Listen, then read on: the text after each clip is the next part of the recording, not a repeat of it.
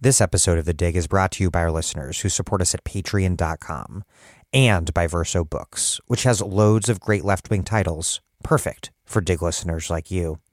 One that you might like is After Work, A History of the Home in the Fight for Free Time by Helen Hester and Nick Cernicek. Does it ever feel like you have no free time? You come home after work, and instead of finding a space of rest and relaxation, you're confronted by a pile of new tasks to complete. In this groundbreaking book, Helen Hester and Nick Cernicek lay out how unpaid work in our homes takes up an increasing portion of our lives. Examining the history of the home over the past century, Hester and Cernicek show how repeated efforts to reduce the burden of this work have faced a variety of challenges. They consider new possibilities for the future, uncovering the abandoned ideas of anti-housework visionaries and sketching out a path towards real free time for all, where everyone is at liberty to pursue their passions or do nothing at all. After Work by Helen Hester and Nick Cernicek. Out now from Verso Books.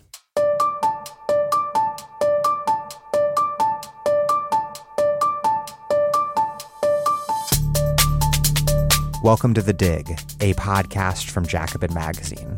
My name is Daniel Denver, and I'm broadcasting from Providence, Rhode Island. Every once in a while, I like to have the podcast take a step back to look at the big picture, to try to talk about everything all at once by going more wide than deep. In other words, to analyze the conjuncture in all of its overdetermined complexity. This episode is part one of a two-part interview with Amna Akbar, Gabe Winant, and Riofrancos on the present American conjuncture.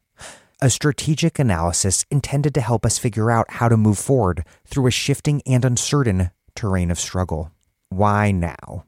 Because it feels like we're at the end of a notable moment in U.S. history that began with Occupy, Ferguson, Standing Rock, and the Chicago teachers' strike, was cohered and defined by the 2016 Bernie campaign and the explosive growth of DSA, and that reached its peak with the Bernie 2020 campaign and, amid the height of the pandemic, the summer 2020 George Floyd uprising. My argument here is not that the left is in decline, but instead that we're entering a new moment that could send us in many, many different directions. A certain period of American history and a certain cycle of left struggles that defined it have played out over the last decade plus. This cycle of struggle has not ended in defeat for the left, though we certainly have suffered defeats. In fact, this incredibly promising present upsurge in labor militancy, a militancy amongst an organizing working class upon which any prospect for social democracy, let alone socialism in the United States, depends. This militancy is arguably, in many, many senses, the product of all these past struggles. We're going to get a lot more into that and a lot more in next week's episode. In today's episode, we will tackle some of the more meta and recent historical questions.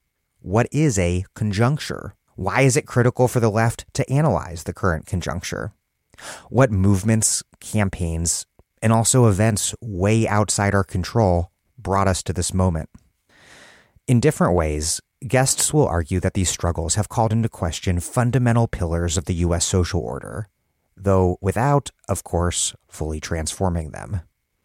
Before we get this podcast started, The Dig requires a lot of work from me and from everyone who helps put out the pod. And the only reason we're able to pay everyone to make this happen is because listeners like you support us at patreon.com/thedig. I know that many of you depend on The Dig not just to pass the time and to entertain yourselves while you do dishes or commute or whatever, but also to equip yourself with critical knowledge. The critical knowledge that we all need to engage in the sorts of struggles that will transform our world. That's why I feel truly blessed to do this podcast for a living, and why it's so very special that we're able to put out every episode without a paywall so that everyone can listen, even if you can't afford to contribute.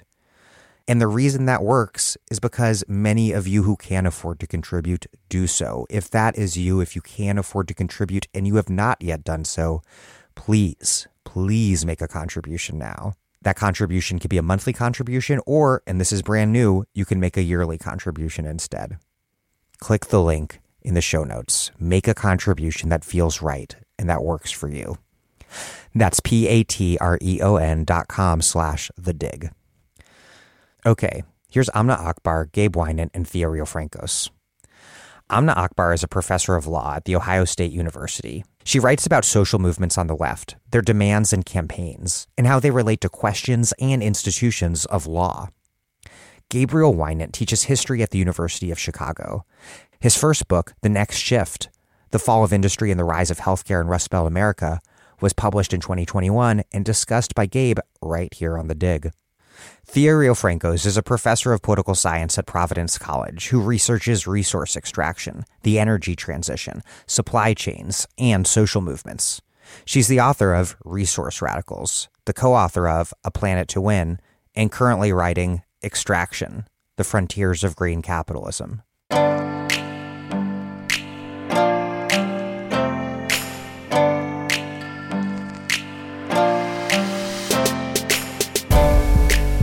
Amna Akbar, Gabe Winant, and Thea Riofrancos. Welcome back to The Dig. Thanks, Dan. Thanks, Dan. Thanks for having us. This interview is about a lot of things, and on some level it's about assessing whether or not we're exiting or have already exited a certain cycle of struggle, a certain moment in the history of the American left, and then attempting to map out the new terrain that's emerging, if it is indeed new terrain. But before we get to where we are now, we should define the period that we're analyzing the end of, or debating whether that period has ended. And I would argue, to start out, that this cycle began a decade or so ago, with movements launched over these distinct issues that, overlapping and combining, formed this newest iteration of the American left. I'm thinking about Occupy and economic justice, Ferguson on racial justice and the struggle against the carceral state, though Trayvon Martin was an antecedent or another possible starting point. Then Standing Rock on climate and indigenous justice, the Chicago Teachers Union strike for labor. There are probably more, but those are the key ones that come to mind for me as these early moments that inaugurated this period. Why did these struggles emerge as the distinct struggles that they did when they did? And then how and to what extent did they coalesce into something larger and more cohesive that we can call a new American left?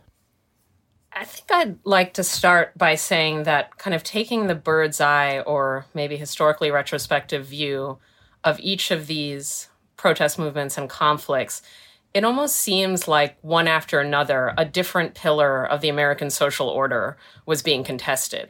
And that something tectonic must have shifted underneath so that these kind of interlocking pieces of severe economic inequality, of racial injustice and inequality, of injustice against indigenous peoples, hundreds and hundreds of years of that, right? So that each of these pieces kind of opened up and became a terrain of contestation, but in some kind of historical order, all due to some underlying contradiction in the American political economy. And so what is striking, I guess, is that I think we could call each of these kind of pillars of the political economy or of the social order, and that all of them kind of shook. I don't want to say that they fell, but they shook in new and novel ways. In rough historic sequence seems itself noteworthy, right? And kind of asks the question that you just asked us, but what was the condition of possibility of this kind of sequential reckoning of the American social order? It seems that the maybe most obvious starting point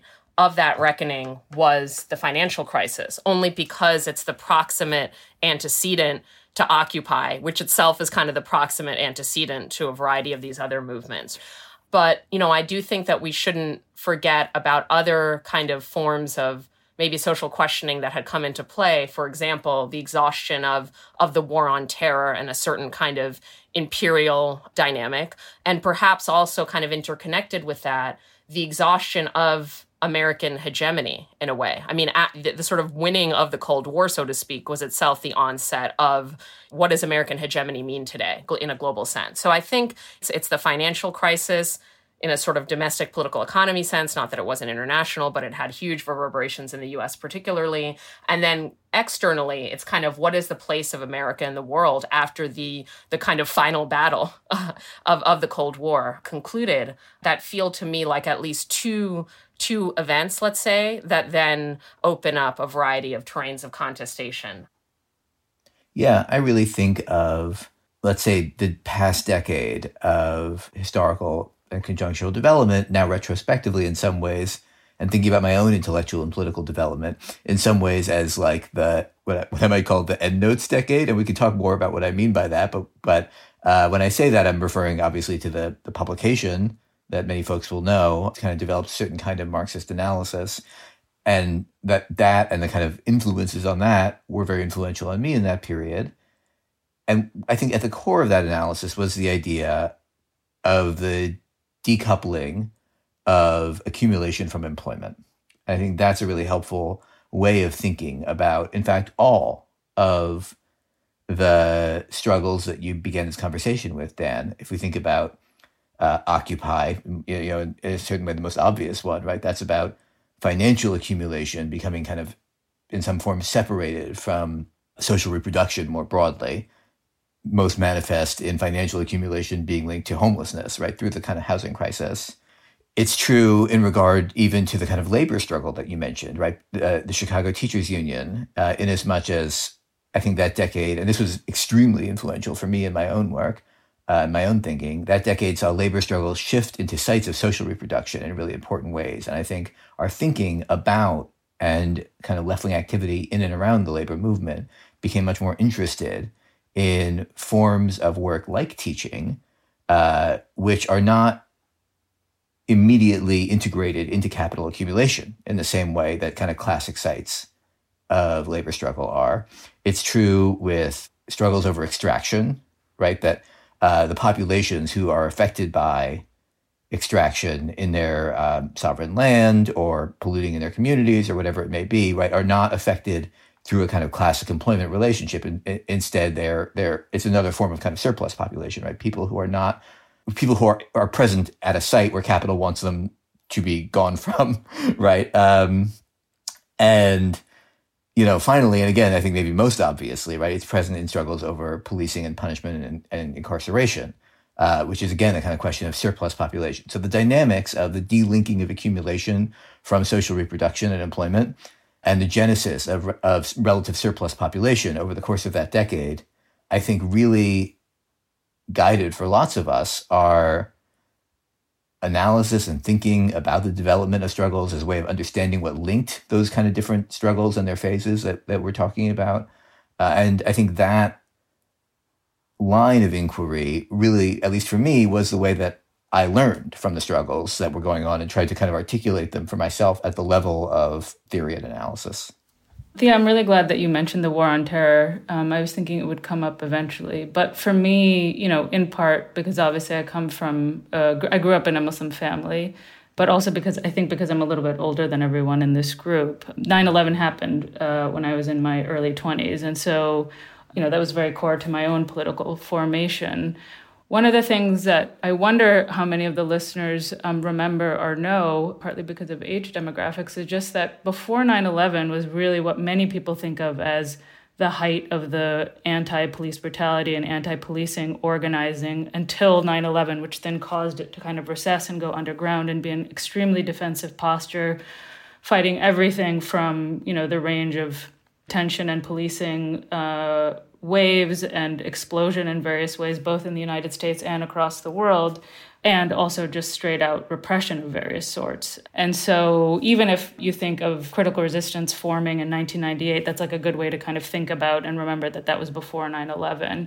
And then in the decade after 9/11, you kind of have, again, that organizing continuing in differing ways, but kind of in some sense going not quite underground, but maybe a little bit at a smaller scale and not as visible because of the extent to which military and carceral power are intertwined, and the legitimacy of both military and carceral power kind of enhanced by the crisis created by 9/11 and the national security state's particular emergence in that moment, or particular shape that it took in that moment. So I think that's kind of an interesting backdrop to kind of think about for all of this.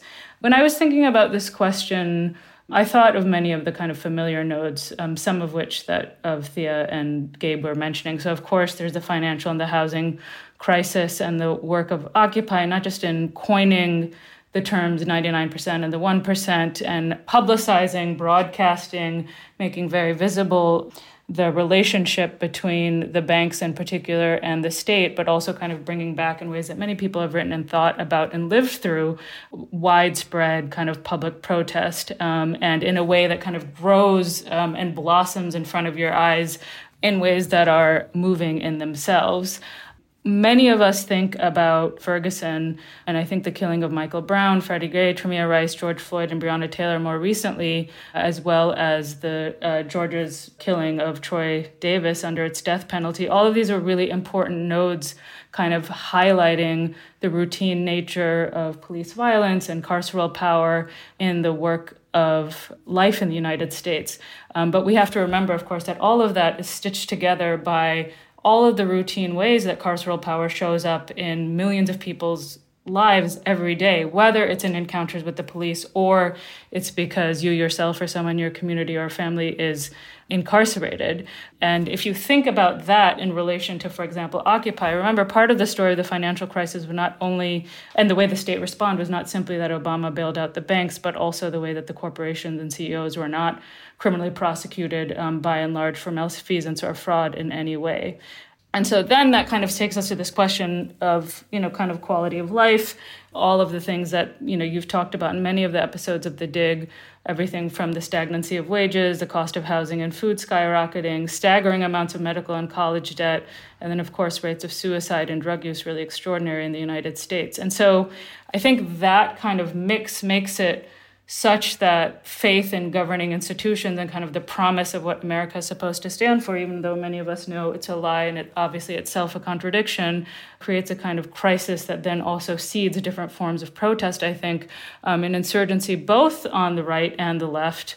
All of it kind of underlined, I think, by both the kind of theatrics of opulence that animates U.S. popular culture, if you think about the role, everything from the Kardashians to Jeff Bezos and his yacht. And then finally, and this is the thing I kind of have the least worked out, but I do think that something is happening where I think there's deep questions about legal process and legal equality and kind of a deep questioning of the possibilities and the limits of all of that. I think vast majorities of people in the United States now think that law and the rules as they are don't work for most people.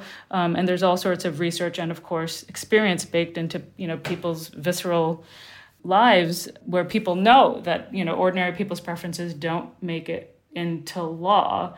And so across this political spectrum, you have all sorts of kind of both narratives and protests that's responding to that. Of course, you can think about the Tea Party, the racialized election fraud narratives, and even the calls to defund the FBI on the right. And then, of course, on the left, defund the police, Green New Deal, and so on.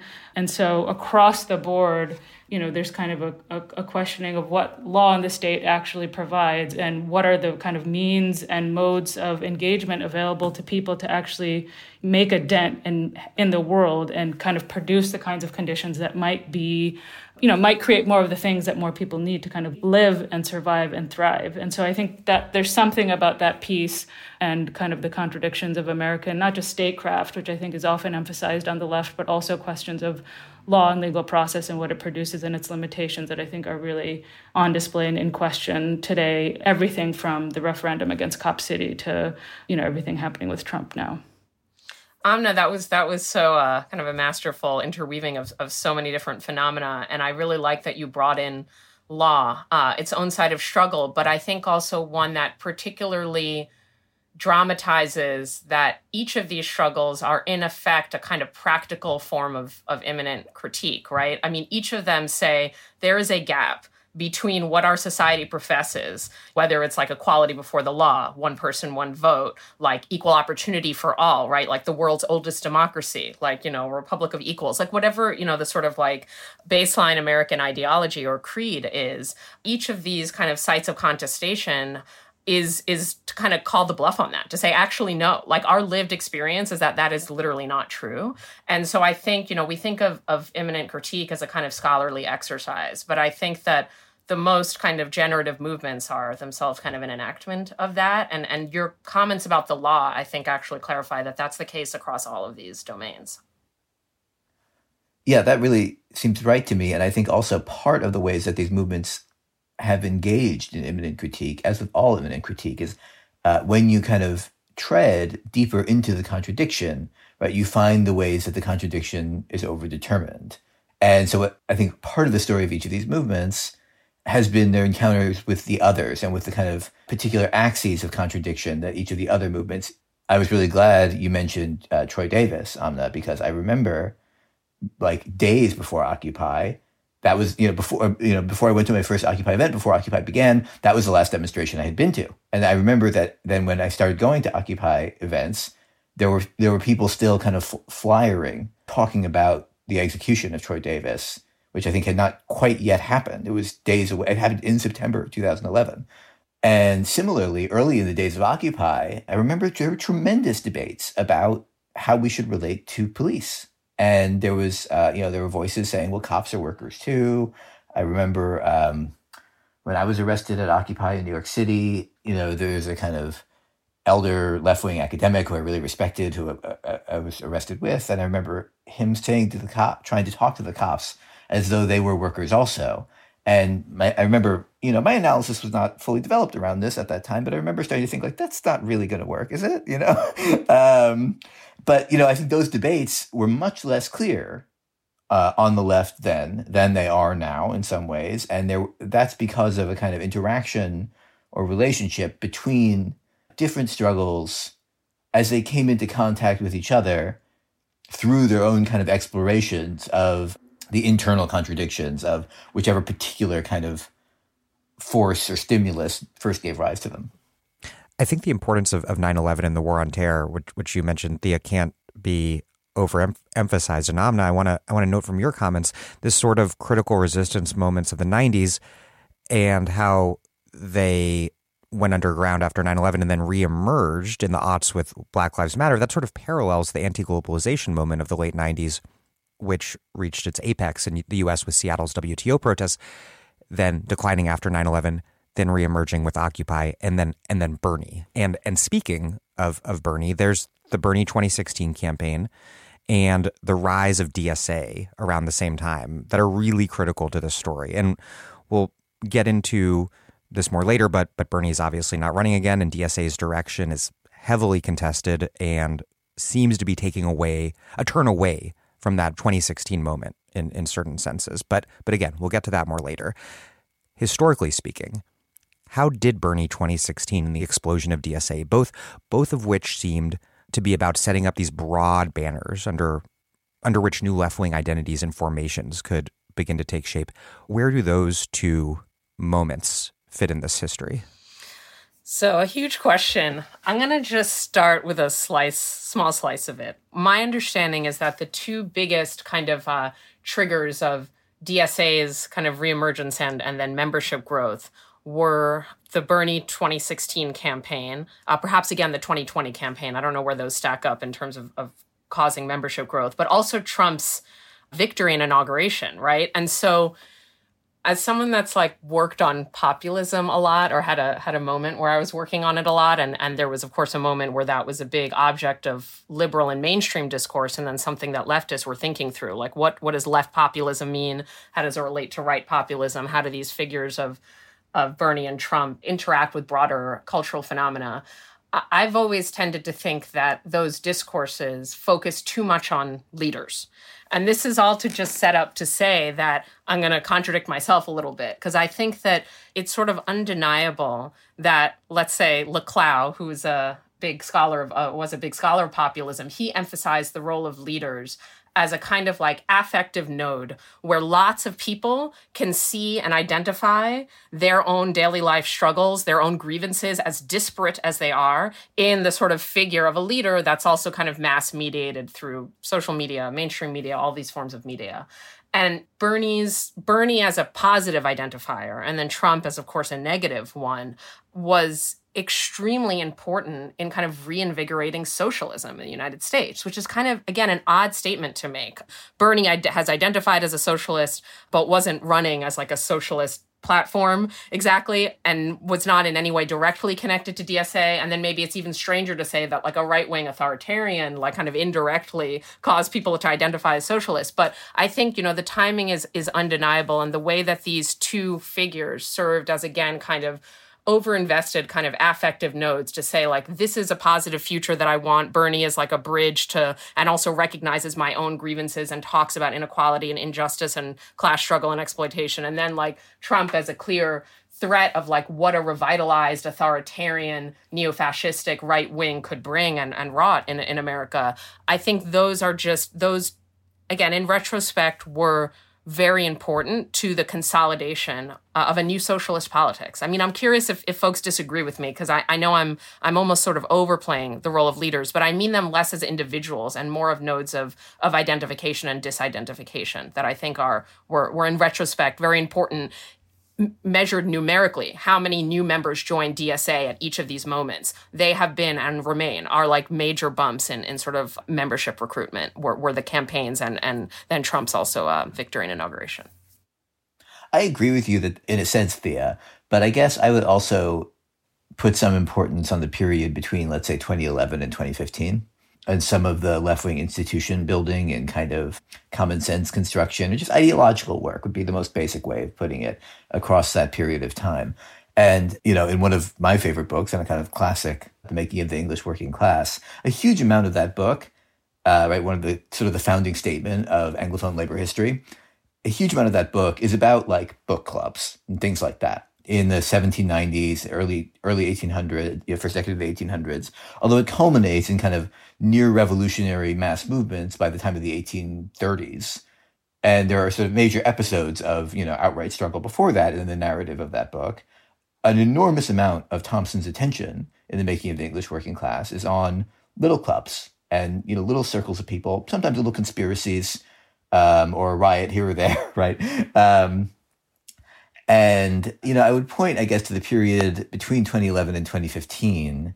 It's hard to make a kind of strong causal claim about this, but I suppose it's not clear to me that the kind of affective resonance or concentration around a figure like Bernie would have been possible, and in particular would have taken on the generational meaning that it took on, without a set of mediating ideological institutions to allow what we all knew at the time, right, was a kind of older vision of social democracy or socialism to kind of gain a new life and a new set of meanings and a new set of resonances with a new constituency.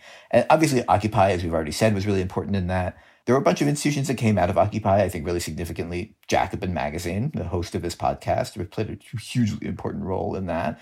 And, it's often been said that Jacobin reading groups, of which there were hundreds, which I think then eventually kind of got folded into DSA, or sort of dissolved into DSA to some extent. I'm sorry if they probably still exist in some form. But I think that there were institutions like that we could point to. There was a proliferation of left-wing podcasts. And, I think, to be honest, things like eventually like Chapo Trap House and so on, actually were quite important, right? There's millions of people who've listened to those and gotten something from them.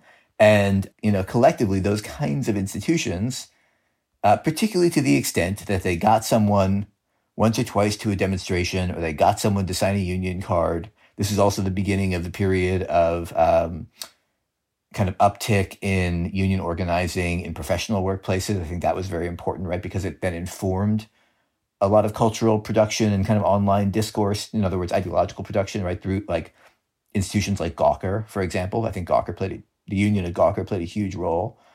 All of those phenomena helped to construct a kind of embryonic or sort of protoplasmic or something shared socialist culture or structure of feeling would be how the cultural theorist Raymond Williams would put it. Right, that's not something that you can pin down that precisely, but I think that that's the difference between Bernie and Dennis Kucinich or something like that. Bernie did represent a kind of hope, and it was different in 2016 and in 2020 for me. In 2016, I was definitely excited about Bernie's candidacy, but again, as someone who grew up in a somewhat distinct and earlier political moment, I also just thought there was no way that he could win. And so at the time, even though I was excited, I didn't quite let myself embrace the possibility because it just seemed almost naive at the time to think that, to get that excited.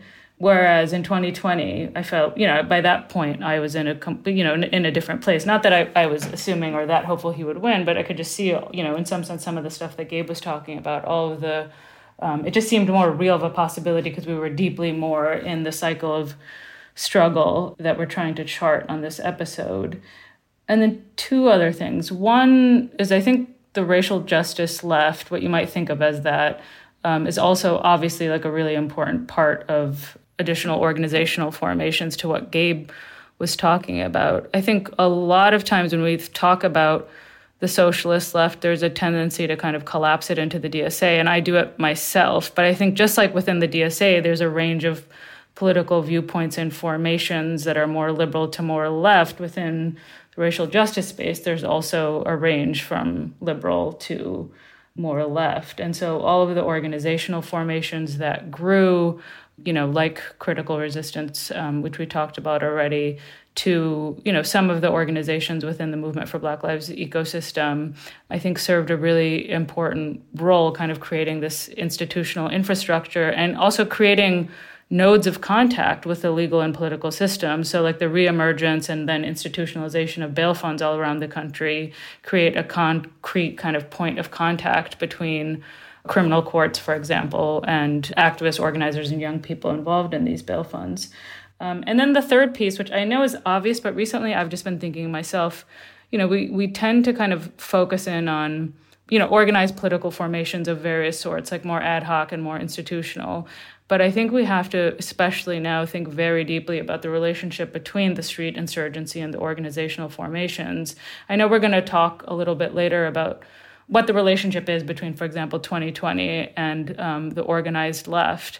But without the street insurgency that is hard to predict or calculate, I don't think we get any of this either. And so the relationship between all these organizational forms, what produces the street insurgency, its vocabulary and its duration, I think all those things are intimately tied in a way that we have to pay attention to.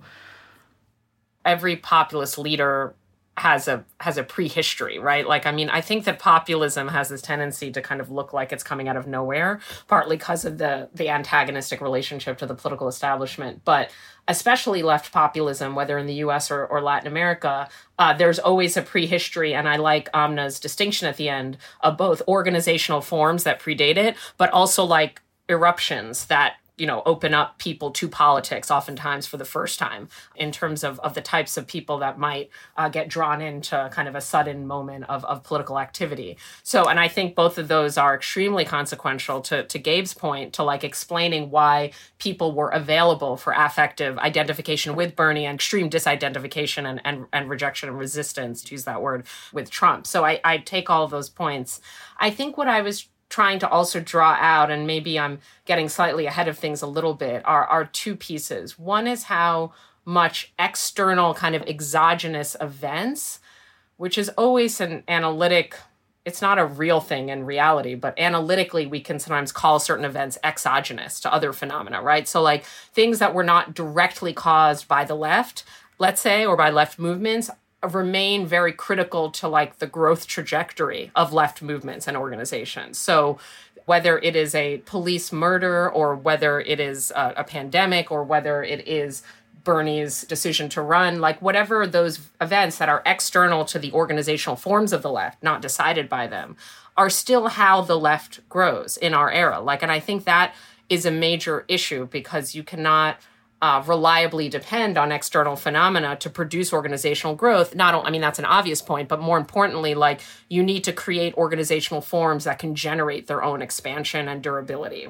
And so what I was kind of getting at is that in Bernie serving such an important role for many to view themselves as socialists for the first time, to join a socialist organization, there's a structural weakness that exposes, right? If Bernie had not run, maybe the DSA would not have grown as it did. And, so that's one piece. And then the second is the kind of cart before the horse phenomena of how you calibrate left organizational growth with electoral strategies and potentially arriving into office, right? How you kind of set it up so that you have an organizationally strong base prior to an electoral campaign and then prior to potentially winning. And I think Bernie, again, showed that we were somewhat putting the cart before the historical horse or something, meaning we, did not have sort of the strength to carry through that victory against the reaction of the Democratic establishment. And we were kind of pinning our hopes, perhaps, in a way that makes total sense. And I was, did this myself, like, maybe we'll win and we'll sort of jump some historical phase in a way. Like we'll jump from a country that has never had a socialist party to a country with a socialist president. And that's also in the driver's seat of the entire capitalist world system. Exactly. And so rather than overemphasize the role of leaders, which I maybe did, and or deny that there was a whole political, organizational, eruptive, and affective kind of prehistory to Bernie and then to his, subsequent impacts on the political sphere, I wanted to emphasize the role of leadership itself, kind of exposing various weaknesses on the left, perhaps. Speaking of exogenous forces, I also think obviously the presidency of Barack Obama is, an essential piece of this whole puzzle. Everything from, of course, the Trump phenomenon and the Tea Party to the rise of Black Lives Matter and all the questions about the promises and pitfalls of legal equality. I also think the global context is helpful to think about there. I mean, especially going back to what you were just saying, Thea, there were ways in which there were kind of movement cycles into electoral power over those years that seemed in some ways to accomplish something like that, that quantum leap you're describing. Thinking about Spain, thinking about Greece, these came to grief, obviously, often quite quickly, right? But, versions of the pink tide in Latin America, which you would know more about than me. But there were ways in which, new formations did seem to suddenly emerge and kind of bring together disparate popular forces and advance quite rapidly. And, I think many of us sort of felt like we were on the cusp of doing something like that, or that seemed credible, right? The very close comparison with Corbyn in Britain obviously also felt like some kind of empirical validation of the theory, right? If this is happening in more than one place, then it must in some way correspond to some kind of objective condition of possibility. This interview it's focusing on these cycles of struggles, these struggles whose beginnings and endings structure what we might call our conjuncture. Conjuncture being, I think, the present state of affairs, the balance of power that shapes the terrain of struggle we confront. I'm curious to hear your definitions. And the question I have for you is what does it mean to you to do conjunctural analysis? How does it depart or differ from other ways to analyze politics on the left? And then I guess lastly, what does this periodizing we've been doing and this close analysis of recent history, what does that have to do with conjunctural analysis? I think it's helpful actually to try to draw some partial distinction between conjunctural analysis and periodization, although they're very closely related, and we sort of have to do both. Frederick Jameson says somewhere, we cannot not periodize, right? Like you have no choice but to do it. And yet every periodization has a kind of artificiality or falsity to it. And one good clue of this, right, is the way that historians are always doing this thing where like, well, across the long 1970s, which begin in 1961 and end in 1993, like the way that we're kind of constantly trying to stretch the boundaries of the periods we establish. And I do think conjunctural analysis is kind of can be helpfully counterposed to that. Because from my perspective, what we're doing when we say that phrase or invoke that concept is to try to draw an internal distinction between concurrent temporalities. And what I mean by that is that in a given moment or period of time, there are certain phenomena that are proceeding across a very long time scale and are probably not particularly amenable to our intervention. And there are other phenomena that are more indeterminate, in some way more up for grabs. And then there are complex interactions between those phenomena, right? And, I don't think you want to kind of draw an extremely hard distinction in the way that, for example, the Annales School of French historians did. Sorry for this brief scholarly interlude, but Fernand Braudel, the great historian who helped give rise to world systems analysis, he liked to draw a distinction between three levels of history, at the bottom of which was like geological history, and at the top of which was eventful history, which he called foam, or compared to foam on the tides. And, that's maybe pushing it a bit far, but I think something like that way of thinking can be very helpful, because what it lets us do is at least ask questions about from where do the kind of particular political challenges with which we're confronted in a kind of everyday way, this police killing, this plant closure, this pipeline being built, right? The things with which we began this discussion, from where do those come? Why do they present in the kind of immediate form in which they present, the level at which we can contest them, the level at which we might resist this pipeline or run this person for office or go out on strike at this workplace? And then as you kind of proceed through the imminent critique that any movement makes of the contradictions that it's engaging, it brings you deeper into the conjuncture, right? It brings you into a kind of deeper form of contact with other levels of determination and longer running temporalities. And then you begin to have to sort of try to undertake the work of figuring out what here is amenable to our intervention, at least our intervention according to the political practices and repertoires in which we've been engaged. What are more durable structures of historical transformation, or more sort of, deeper moving sort of oceanic tides of historical change? And where are they going? Is it possible for us to ride them, or is there some way in which we can build the strength through expanding our reach to somehow resist them? But I think, it's sort of those levels of depth that I think is a helpful kind of set of questions to try to get at when you do something like conjunctural analysis. So, not shockingly, as two nerds, I was also thinking of that Jameson quote, and also about, how whenever we periodize, right, exactly as Gabe said, like, there is this dialectic of the period and the break, like exactly where is the break between two periods, that itself becomes the source of, in Gabe's example, scholarly dispute. But, I think here we're talking about kind of ourselves as political actors and analysts. And so why is it important where and whether we say that a period has closed, right? Because our goal here is not, citations or the better historical interpretation, but precisely like Gabe said, our goal is to orient in an action way towards the terrain that feels most relevant, which feels like it involves an understanding of like, are we still in the era of whenever we commence it, 2011 with Occupy, if that's our 2016 with Burn. I mean, we haven't talked about what the first bookend is, but, are we on the other end of a bookend? And the reason that that's important, I think, is twofold. The reason it's important to have a grasp of whether we are in the period we were just describing or in a new period. The reason that's important is because conceivably, like, different political strategies pertain or are most effective in given conjunctures, right? So if a given conjuncture, if the snapshot synchronic, like this is like the balance of class forces or political forces at this moment, these are the organizational forms, like in such moments, like certain strategies are going to be more effective than others, right? For reasons that, again, as Gabe said, are partly objective, meaning they're not under our control. But, okay, so they're given, but we can orient better or worse towards them in a strategic sense. But if the period inaugurated by, let's say, Occupy, just for argument's sake, is behind us, then that means we have to seriously reevaluate left-wing strategy in this moment, right? Which I take to also be the kind of conceit of this whole interview. Like, should we reevaluate? Are we at the end of an era? And I think, the second thing that brings to mind is that, is the left agentive in creating conjunctures and periods, right? Or are we just the victim of forces, beyond our control? And the reason I say that is that perhaps part of what closed the prior era, or the era that we're leaving now, is the uneven success. I'm not going to say failure. Because I don't believe that. But the uneven success of certain left strategies, like left populism, like mass socialism. And I'm not saying this conclusively. I'm just saying that these are in question.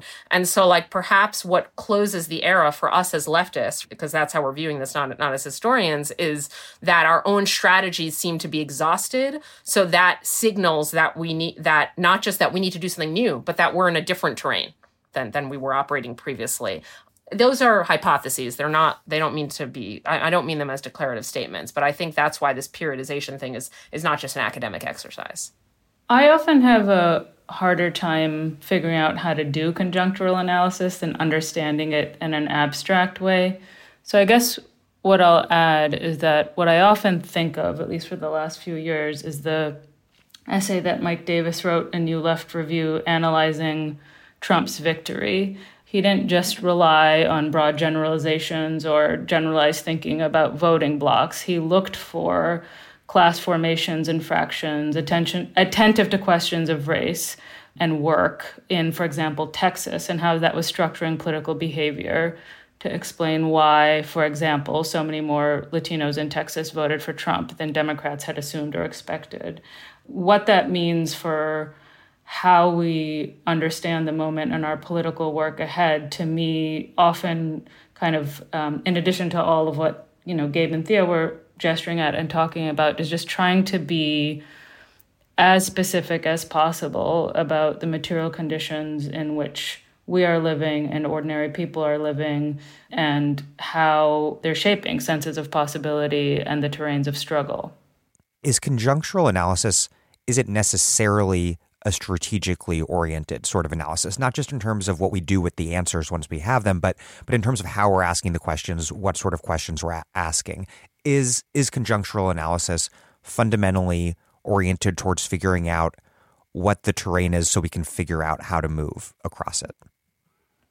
I think that's true, but I think the direction of influence goes both ways. In other words, I think we need to see our struggles on the left of all kinds also as a kind of laboratory or a kind of, archive of knowledge in a certain way. That I think that's what we're doing here, and it's what, a lot of kind of equivalent sort of discussions I think have been for many years now on the left, where we try to understand what we've won and what we haven't won and what we've lost and why. And in doing that, we learn something about the shape of the conjuncture that we otherwise can't observe directly, right? There's some access that we gain through struggle itself to knowledge of the kind of forces of determination, the balance of force, you might say, that we have to deal with, as well as simultaneously intervening, to some degree anyway, as Thea was saying, in that balance of force.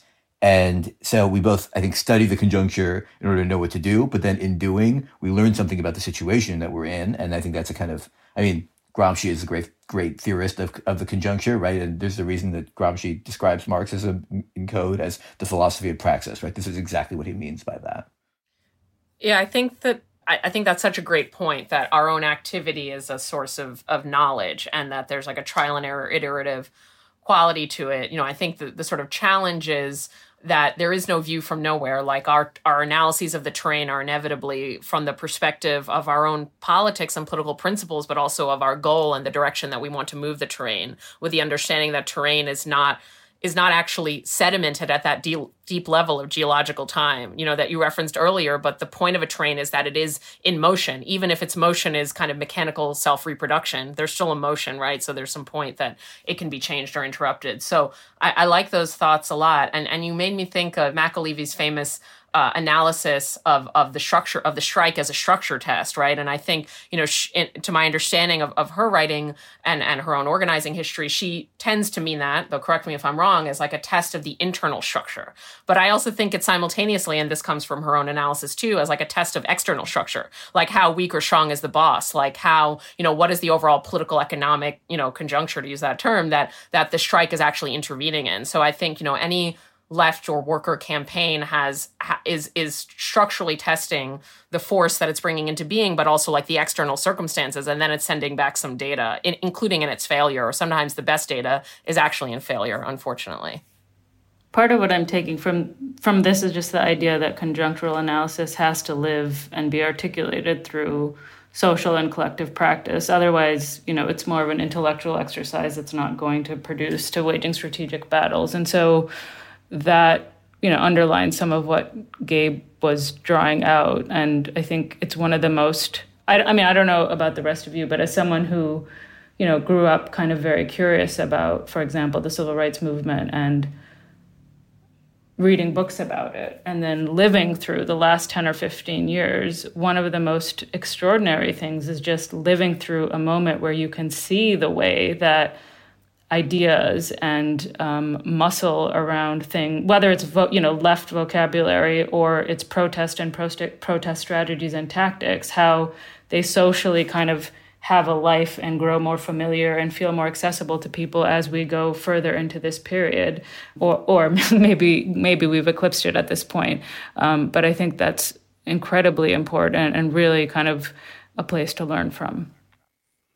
Yeah, I think that point about it being something that's done in organizations and socially is critical. And I think one thing about conjunctural analysis is that it's something we need to inculcate as part of not only our practice, but our organization's practice, because at times on the left, people are eager, I think, to declare either I'm a revolutionary communist, or on the other side, I'm a serious, realistic social democrat. But too often, people, whatever their side of the debate, seem to be prioritizing a sort of political identification as a form of self-expression or identity expression, rather than debating the terrain and then debating what strategy suits the terrain. And I don't think that would mean that everything would then be, like that everyone would then agree on everything and there would be no more sectarian bickering on the left. But I do feel like, something just within my own organization, I think we always strive to do a better job making conjunctural analysis central so that we don't have debates over kind of like ideological identity priors so much as strategic ones informed by a rich analysis of the terrain of struggle. The summer of 2020 George Floyd protest movement was, of course, in numerical terms, the largest street protest movement in American history. And it was obviously enormously consequential. Abolition is a central feature of left politics today. And the movement radicalized an entire generation. It's really hard for me to imagine, for example, young Starbucks workers fighting for a union without having had that experience on the streets. But on the other hand, the politics of policing in prisons in the last 2 years have been in significant part defined by the right. And we have seen electoral reaction on policing in particular, even in the heart of America's most left and liberal cities, thinking about New York here. Liberals, on the other hand, first attempted to make a movement against racist state violence into a call for symbolic diversity measures before explicitly joining the right in embracing pro-police politics. And then the left has become, with some exceptions, I think, significantly demobilized. And I've gotten pushback on that last point before, but that's my experience as an organizer in Rhode Island. I welcome the pushback. Anyhow, how did this movement change the general political terrain, the balance of forces, and specifically the way that politics are articulated left, right, and center? So I think that the uprisings of 2020 have unquestionably put at the center of public contest both the meaning of public safety and its economic order. And so some of that, or a lot of it, has been focused on questions of policing, but that's also, on the one hand, significantly important, and on the other, kind of, one aspect of a larger carceral and military apparatus that takes up and is hugely important for our economic order. But just like, many people talked in 2014 about how the Ferguson and then in 2015, the Baltimore rebellions, caused, what people often call like a reckoning with racial justice or racial discrimination or police violence. Putting something at the center of discourse is very different than making a lot of change around how these things are lived and enacted. I've been trying to look actually over the summer at what has happened with police reform in the last 10 years or so. There's many things that are kind of interesting to draw out and think about. One is unquestionably, there were moments of immediate kind of adaptation and reaction that we could identify as kind of responding to the street insurgency. So, for example, the conviction of the police officer who killed George Floyd. I think that's easy to kind of see that was a response to the street insurgency on the streets when you understand how infrequently it is that police are prosecuted, indicted, convicted, or given significant prison sentences. And he was prosecuted and convicted, pled guilty in the federal case, multiple times over and received a significant sentence. And I think all of that is kind of underlines the extent to which the George Floyd rebellion kind of dented police legitimacy, and the police and the political class were kind of on their heels trying to establish that this institution is accountable, that it's responsive, that it has real limits, that, it has standards and so on and so forth. But then, there's kind of a lot of back and forth. That's like one kind of like easy and neat example. But of course, there's been a lot of dynamism. So you can also think, for example, about the elections of all these progressive prosecutors. For example, Chesa Boudin in San Francisco, who's elected in January 2020, so before the Floyd rebellions, but then recalled by July 2022. And a big part of the story in the way that it's been reported is all of the kind of money that flooded San Francisco to recall him. But on the other hand, I went to the People Get Ready conference in the Bay Area that was organized by the Center for Political Education a couple of months ago, and met someone who worked against the recall, who said that the day after Chesa got elected, the police set up a website called Boudin Blunders, where they were inviting people to share any problems that they were having with Chesa, and then following up with those people to then organize them to kind of, amp up the case against Chesa Boudin. And so there's all sorts of iterations of that.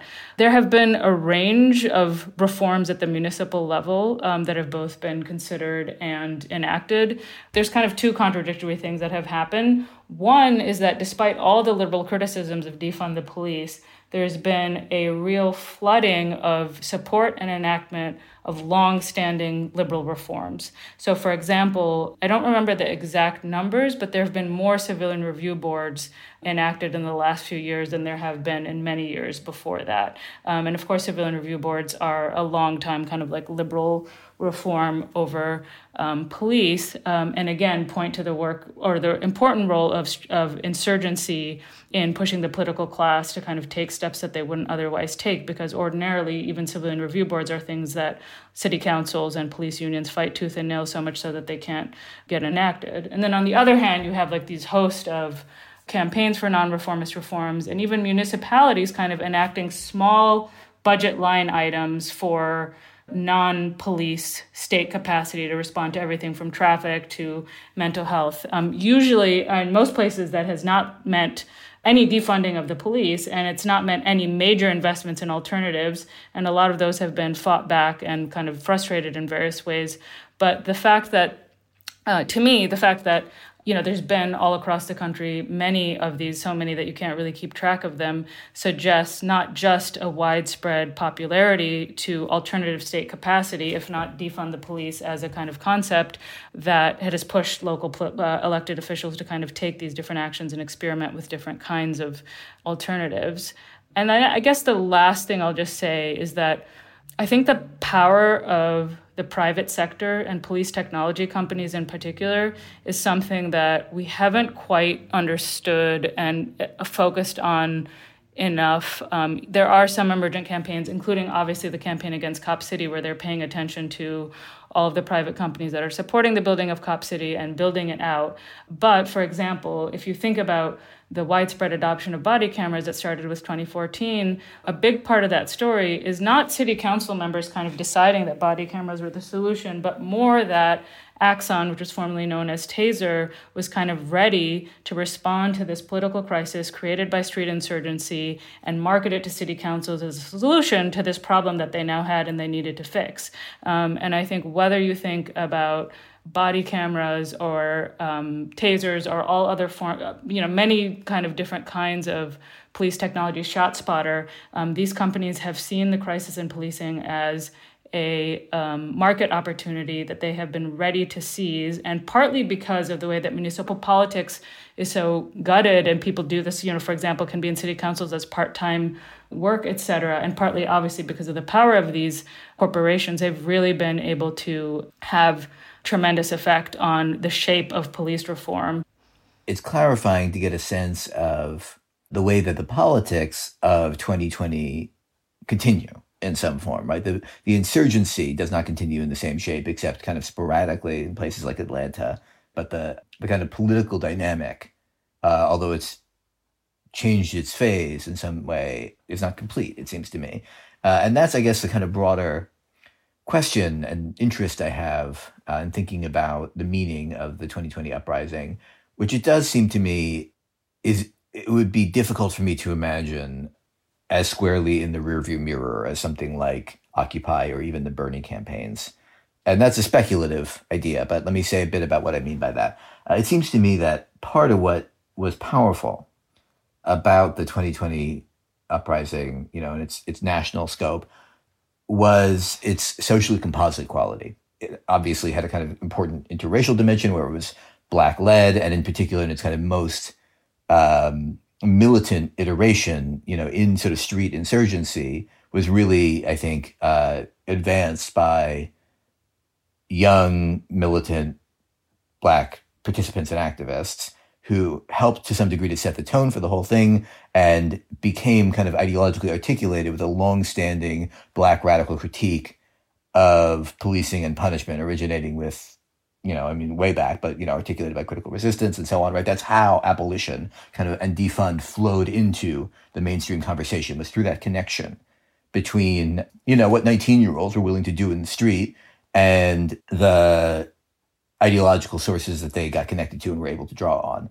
That being said, it was a composite phenomenon in important ways, right? So you have those elements. You had major white participation, which was a kind of striking accomplishment in some ways, right? The interracial dimension of the insurgency drew millions of people in, and drew in liberals, right? And it drew in middle-class liberals, Black and white both. And in that way also courted the kind of risk and possibility of forms of co-optation, right, of sort of NGO takeover and so forth. People experience that in the street in various ways in the moment in 2020, right? Sort of self-appointed spokespeople would pop up and attempt to direct a march or an action in a certain way. And then we also experienced it kind of within other kinds of social institutions, right? Within corporations, within nonprofit organizations, within universities, all over the place, where assuaging liberal co-optation kind of language began to kind of pour forth, right? It already existed in some form, but it, accelerated in 2020.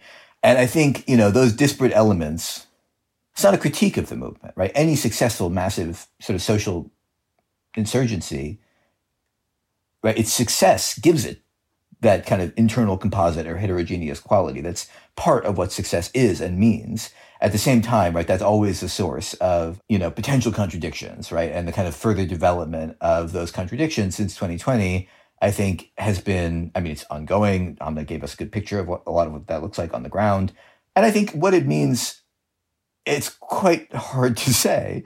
But let me just say a couple of sort of speculative things. One is, there's a certain way in which I departed, I think, from lots of people on the socialist and Marxist left by thinking that kind of corporate liberal DEI speak, although it was annoying and, obviously a kind of form of co-optation of social pressure from below, also was a kind of a measure or an index of a kind of passive form of social pressure on people who hold social power in some form. In other words, the reason that managers and administrators and even politicians feel obliged to do a kind of annoying lip service to questions of racial justice is because they're worried about something happening if they don't.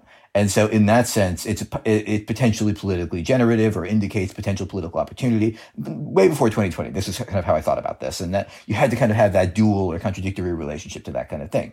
It's striking. Now, I think that same layer of kind of liberal managerial co-optive actors are in total retreat on this set of questions, right? That they have been just totally scared shitless by the enormous right-wing reaction to 2020, which I do think is probably the single most important defining element of right-wing politics in the last 3 years. We can talk more about that. And are just like beating a naked retreat from it. And again, I think that has a kind of dual quality to it, because on the one hand, it means that that kind of hidden struggle or indirect form of radical agency on liberal institutions in which they were trying to prevent the expression of challenge by preemptively making sort of semi-symbolic or fully symbolic concessions. We don't get to do that in the same way anymore, it seems to me, or that's getting less powerful. The affirmative action Supreme Court ruling is obviously a marker of that in a certain way. Anxiety about CRT and so on, I think is playing out in institutions across the country. And that, in some ways, right, that marks a real defeat and a cutting off of access to one form, albeit a very indirect and attenuated one, of agency for struggles for racial justice. At the same time, right, this is the other side of this contradiction, the wind is totally going out of the sails of a certain kind of corporate liberal racial justice diversity language that was prevalent, like I said, even before 2020, obviously, and got accelerated in 2020. And it's easy to see how that can also possibly create political opportunities at the margin between the left and liberals. And I think the question for us will be, going forward, will be when the energies of 2020 resurface, which I think we should expect that they will continue to do in some unexpected forms, to what extent are we able and do we wish to kind of polarize between the left and liberals? And to what extent do we want to kind of repeat that kind of composite drawing in of liberal elements that 2020 accomplished? And I think we want to do both of those in some ways, but it's difficult to kind of say in advance what that might look like. Unless I missed it, I don't know if we've talked about the pandemic context of it, or sort of, let's say, the conjuncture in which it took place, the 2020 uprising. But there were two critical other pieces to when it took place. One is it was just a few months after the pandemic, the coronavirus was first detected in the US, so it was kind of an early moment of the pandemic, let's say. And also it was kind of what would retroactively be obvious as the sort of waning months of Trump's presidency. And I think both of those are somewhat important to what Gabe referred to as the socially composite nature, right? So I think the socially composite nature of the protests can partly and ought to be attributed to solidarity, that there are moments where even a white liberal can sort of see clearly the nature of police brutality, of racialized class structure, of those things that they themselves are implicated in a variety of ways, right? But there's moments of clarity. And so I think some of it is solidarity in that sense, but I think some of it has to do with the context of the pandemic, itself an event of mass death that was brutally unequally meted out on sociological contours. So I think that, seeing a really brutal instance of police murdering someone in the broader context of a very unequal and brutal mass death event, I think gave it some kind of resonance, perhaps, some additional resonance, though that's, again, a hypothesis. But, in addition, I think there was interesting new discussions of race and class inequality, particularly around labor, that were already starting at that moment, right? So if I recall correctly, of course, we had the sort of essential worker discourse from early in the pandemic, but we also had some of our first work stoppages, primarily by service workers themselves, in a very unequal racialized class structure in terms of their work experience. So I think that the Instacart work stoppage and a few other of these work stoppages were happening, in that late spring and early summer. So there was, I guess what I'm saying, a moment in which the inequality in all of its forms of the U.S. social order, which is something we've been talking about from the beginning of this conversation, was particularly exposed by the pandemic and then very crystallized by this extremely brutal police violence. So I think that partly accounts for the composite nature, perhaps, or just, a variety of types of people kind of seeing things clearly. And I guess just because, again, it seems worth mentioning that the pandemic had changed people's experience of everyday life in lots of ways that we don't need to rehearse because we know them all and live through them. But I do think there being a moment of outdoor, relatively safe, collective effervescence was also important. And we shouldn't downplay that because it's not just superficial. I think to Amna's point about eruptions and street protests, there are things that we don't always attend to that make them appealing and attractive types of events to participate in that can't be fully reduced to political analysis or to class or race positionality, but also just the pleasures of collectivity that we are just so denied in the US and were denied for good safety reasons during the pandemic, right, as well. And so I think that just understanding that protests, when they erupt in these kind of unpredictable, as Gabe said, in the rear view mirror, we wouldn't have totally expected this to come into being the way that it did. I think some of that has to account for the sort of affective or phenomenological experience of joining groups. And that can be a dance party, it can be it could be whatever it is that has that quality, and just how little we get of that in US, everyday life, and how much those moments can be invested or maybe overinvested with meaning just because people are experiencing something so unusual compared to their day-to-day. That's really helpful, Thea. Going back to what Gabe was saying, I understand both the anti-CRT legislative push by the right and all of the anti-trans bills in a way as a response to, the growth of the left, the George Floyd rebellions, and just kind of the larger kind of set of questioning that's happening, which I think is probably a whole nother conversation I'm not expert on on questions of gender and sexuality that are taking root among young people.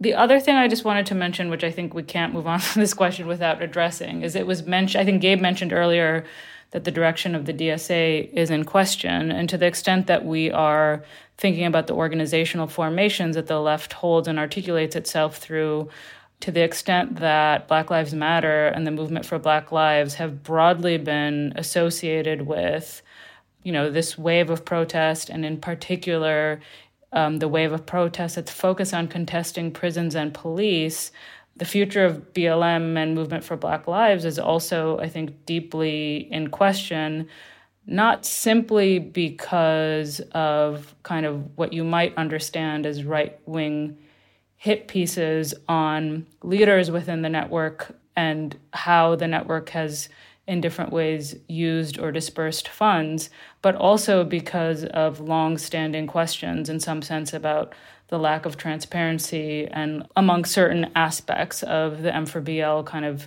network and its use of money and its relationship to a mass base. And so I think both of the major kind of formations that we think of as central to this period, the DSA and the movement for Black Lives ecosystem, so broadly construed, have some deep structural issues that are now hard to figure out what to do with in a way that present part of, the challenge for the left now.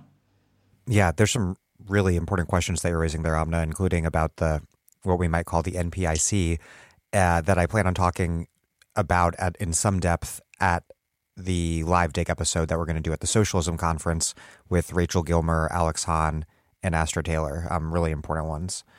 One more question to ask about the summer of 2020, and it's one that you gestured to a bit earlier, Amna, which is what is or should be the relationship between these mass street movement moments or insurgencies on the one hand, and on the other hand, the organized left?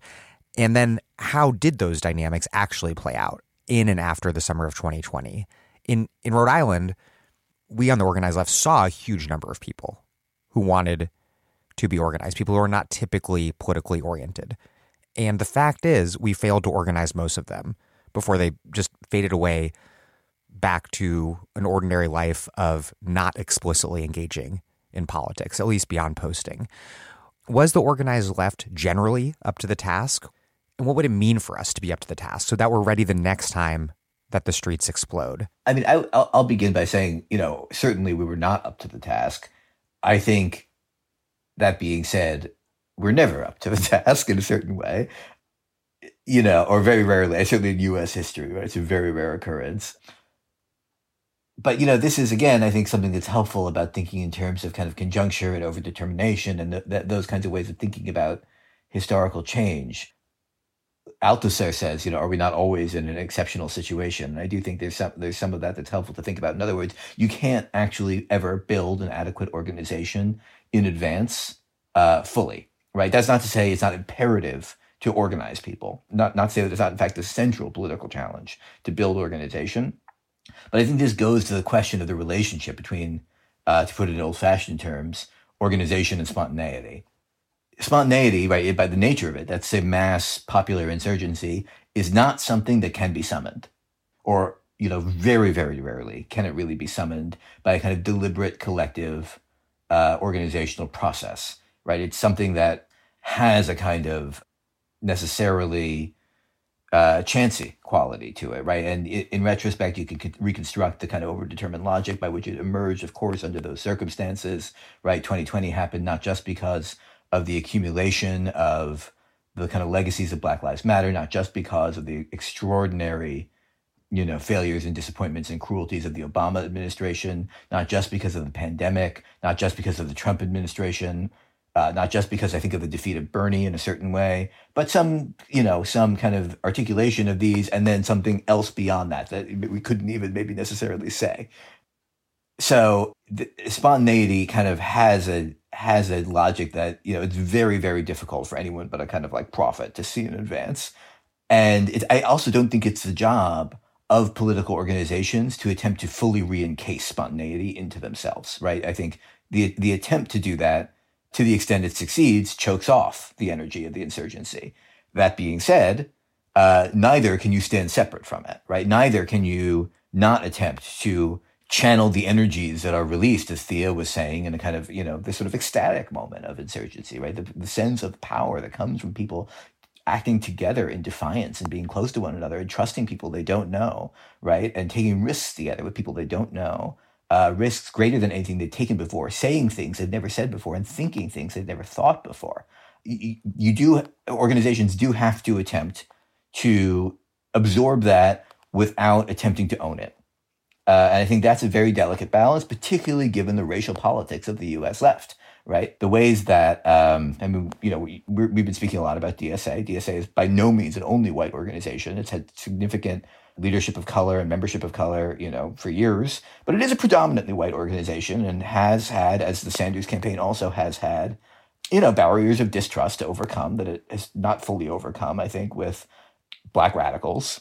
So this is not a concrete answer. It's a sort of theoretical or abstract answer. But I think the question from my perspective is not how can we be ready, for the next upsurge in terms of the organization that we have being adequate to it, but rather how can we build the kind of trust among the different kind of social layers and constituencies of the left that habituate us to participation in different parts of left-wing struggles and different parts of left-wing movements and enable the kinds of victories for kind of organizations like Reclaim Rhode Island or like, particular union struggles or whatever it may be that grow the number of organizers, people who have experience doing organizing and have experience kind of, exercising a form of popular and democratic leadership and of kind of cohering groups of people together around themselves who are prepared to take risks. That's to say cadre. I think if we imagine that we're going to build an organization like a powerful communist or social democratic party with millions of rank and file members, on the timeline that we need to contest the next election cycle or whatever, we're kidding ourselves. It's a great goal and we should be thinking about that goal. But from my perspective, the more valuable thing to do is to think about growing the number of cadre of one kind or another who think of themselves in relation to one another and have some kind of practical organizing experience. I think that, when we ask the question of how or under what conditions does a kind of social eruption engender or feed into movements that outlive that eruption kind of moment and can do ongoing organizing work kind of in the in-between periods between, sort of really cataclysmic moments. I think one way to think about it is what Gabe started on, which is so there's this axis of articulation between organization and spontaneity. We could call that vertical. I don't love the idea, but let's just call it that for now, right? Can we incorporate or kind of recruit people into movements or organizations that might have a bit more verticality to them vis-a-vis more egalitarian moment of collective effervescence, right? So there's, I think, a vertical axis. There's also, though, as Gabe was getting at the end, this horizontal axis, which is what is the relationship between distinct terrains of struggle? Because I really agree with Gabe's point. One of the reasons that it's not exactly clear, and our last set of questions delved into this in a lot of complexity, but there's a lot of ways to answer the question of what were the political outcomes of the 2020 uprisings. But I think the fact that we could debate that and bring up different complex points speaks to the fact that some of the other movements and organizations that were also in existence at that time, like DSA, the other ones that we've talked about, were not in a position because of the race, class, and other dynamics that Gabe said to coalesce exactly with this upsurge. And so I think that there's this kind of issue of organization versus spontaneity, but there's another issue of does an eruption in one terrain feed into, in a confluence felicitous manner, with ongoing organizational development in another terrain or not? And in this case, I would say not fully, not at all. I guess agree with Gabe's analysis, but not fully. And it sort of reminds me of this essay that I love that I'm sure we've kind of all read by Toby Haslett in N+1, reflecting on the riot. And I thought one of, on the one hand, his most incisive point kind of at the end, which was that the Bernie DSA phenomena and the BLM George Floyd phenomena were sort of two sides of a deep contestation of the American social order, right? One focused on the state, brutality, violence, carcerality, another focused on economic distribution, inequality, and labor exploitation, let's say, right? But, as analysts, we can view those as two sides of the same coin. I think the question is, do they articulate And I think that disarticulation there is as important as the disarticulation between spontaneity and organization, and explaining why movements do or do not engender kind of longer tails of political change and durable organization. Dan, you started by talking about Rhode Island, so I thought maybe it would be useful for me to talk about what happened in Columbus. So in Columbus was one of those places where on the streets in the weeks of kind of insurgency that took place, there was all sorts of signage and demands to defund the police and abolish the police, even though at that time we didn't really have any major abolitionist campaign against the police, prisons, or jails, or even any, large prison abolitionist organization of any sort. And I think that's a point that many people have written about. I've written about the way that decades of prison abolitionist organizing kind of created this vocabulary.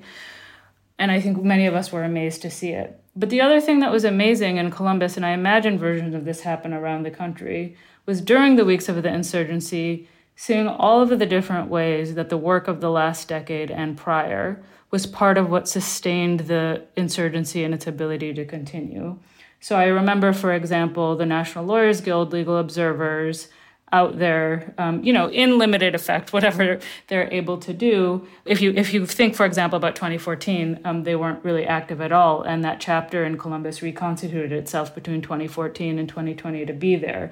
We didn't have a bail fund before 2020. It came together that year. It bailed out people who were getting arrested.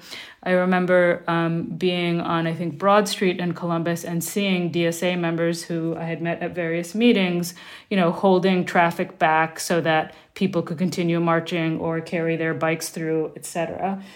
Even churches where different organizations and activists who work to do support with people who are housing insecure showed up to provide water and food and different kinds of resources so that people could continue to be on the streets. Same thing with medics. We had, a lot more medics and in an organized way than we did in 2014, when I don't remember us really having any. So there was a way in which the different forms of organization, even in a city that wasn't super organized and doesn't have a strong left, kind of showed up and was able to support and sustain the insurgency in ways that I think were really important to kind of sit with and think about. The second thing that had kind of happened by that time and through that time was that a lot of the kind of racial justice, kind of like progressive to left organization had kind of started to crumble because of different forms of interpersonal and political conflict. And this is kind of I think this is actually a big question and contradiction of our times, where among a lot of young people on the left, the language of abolition has become very popular. And the ability and the insistence, in a way that I think is really important, that, for example, interpersonal harm is happening, has become more pronounced. And yet in Columbus, we didn't, whether it's, this group has anti-Black politics or this particular person harmed me in some way, we never had enough actual capacity or expertise or skills to figure out how can we respond to or redress or even sort out different claims of harm and conflict within an organization, so much so that those conflicts then, which were kind of gesturing in some ways at kind of like abolitionist possibilities, caused the things to then fall apart. And so then that leads us to the third thing, which is that not only did we have no organization to absorb the thousands of people that took to the streets in this one Midwestern city in the country, but also it's not really clear to me whether by the end of it, was the organized left in Columbus better, the same, or worse off? I didn't know then, I still don't know. And I think that's something that we just have to kind of sit with. I'm Naomi Klein, and you're listening to The Dig, my go-to podcast for the most thoughtful, in-depth conversation on the left. It's an incredible place to be exposed to new ideas and new writing. And if you can, please become a sustaining supporter at Patreon. This episode of The Dig is brought to you by our listeners who support us at patreon.com and by Haymarket Books, which publishes loads of great left-wing titles, perfect for Dig listeners like you. All Haymarket titles are currently 40% off as part of Haymarket's Summer of Struggle sale. Browse more than 1,000 Haymarket books from authors including Angela Davis, Arundhati Roy, Kianga Yamada-Taylor, Eve Ewing, Aja Monet, Mariam Kaba, Naomi Klein, Rebecca Solnit, Olufemi Taiwo, Muhammad Al-Kurd, Noam Chomsky, Howard Zinn, Mike Davis, Mark Lamont Hill, Astra Taylor, and many more. All 40% off till the end of August. Head over to haymarketbooks.org to browse Haymarket's full catalog and help ensure the future of radical publishing by making a purchase today. I want to discuss the pandemic as a political, economic, and social moment. First, what were the politics of the pandemic? On the one hand, I think, and this has come up already, that the George Floyd protests were the defining political response to the pandemic. And the mass death, the crises, they were a powerful, if sometimes weirdly sort of unstated subtext to the movement. But to what extent do we see organizing on the left explicitly in response to the pandemic? It seemed like the absence of explicit left response, of robust political contestation around the pandemic in general, led to, on the left, a political discourse of people yelling at each other on Twitter for either gathering in groups or not masking, and then others yelling back at those people for being puritanical. And then, relatedly, the failure of the federal government to control the pandemic, and I think lack of kind of clear lines of political contestation around pandemic control at the federal level, I think that pushed political contestation down to the local level in truly undesirable ways, namely over battles over school reopenings that put teachers' unions on the defensive. And then again, toward making the pandemic into just another front in the kind of red-blue culture war. This is not a complete answer, but I think the pandemic is also helpfully thought of as a kind of hinge point, obviously in a number of ways, between a lot of the kind of dynamics of the politics of the 2010s and whatever we're in now. It's notable to me that if you think about what symbolically connects the experience of the pandemic to the George Floyd uprising, I think at the core of the relationship between the two is abandonment, right? The politics of abandonment.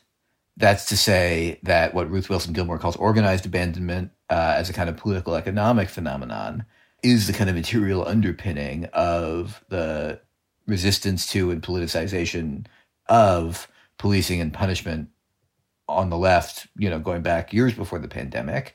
And abandonment is also, I think, a fair way of describing the experience of the outbreak of the pandemic in 2020 in many regards, not all regards, right? There were forms of state response that we need to talk about, but certainly at the highest levels of the state, right? It certainly frequently seemed like the collective social capacity that the state, in theory, embodies, in liberal theory, right, embodies, did not manifest in quite that way. And from Trump and then into Biden, instead, there was a kind of wish for it to be over rather than a deliberate and kind of sustained campaign to get it under control and prevent it from becoming endemic in the way that it has. Such that, to be frank, my mom, who's immunocompromised, can't go anywhere ever again. And, so I think it's in that way that it harkens back to the prior decade. It still brings us forward, though, into a new and more uncertain moment, I think, in as much as it triggered and points toward new and intensified forms of state intervention. And again, I know we'll get more into this, even as we critique those rightfully as inadequate and mistargeted in some ways and so on.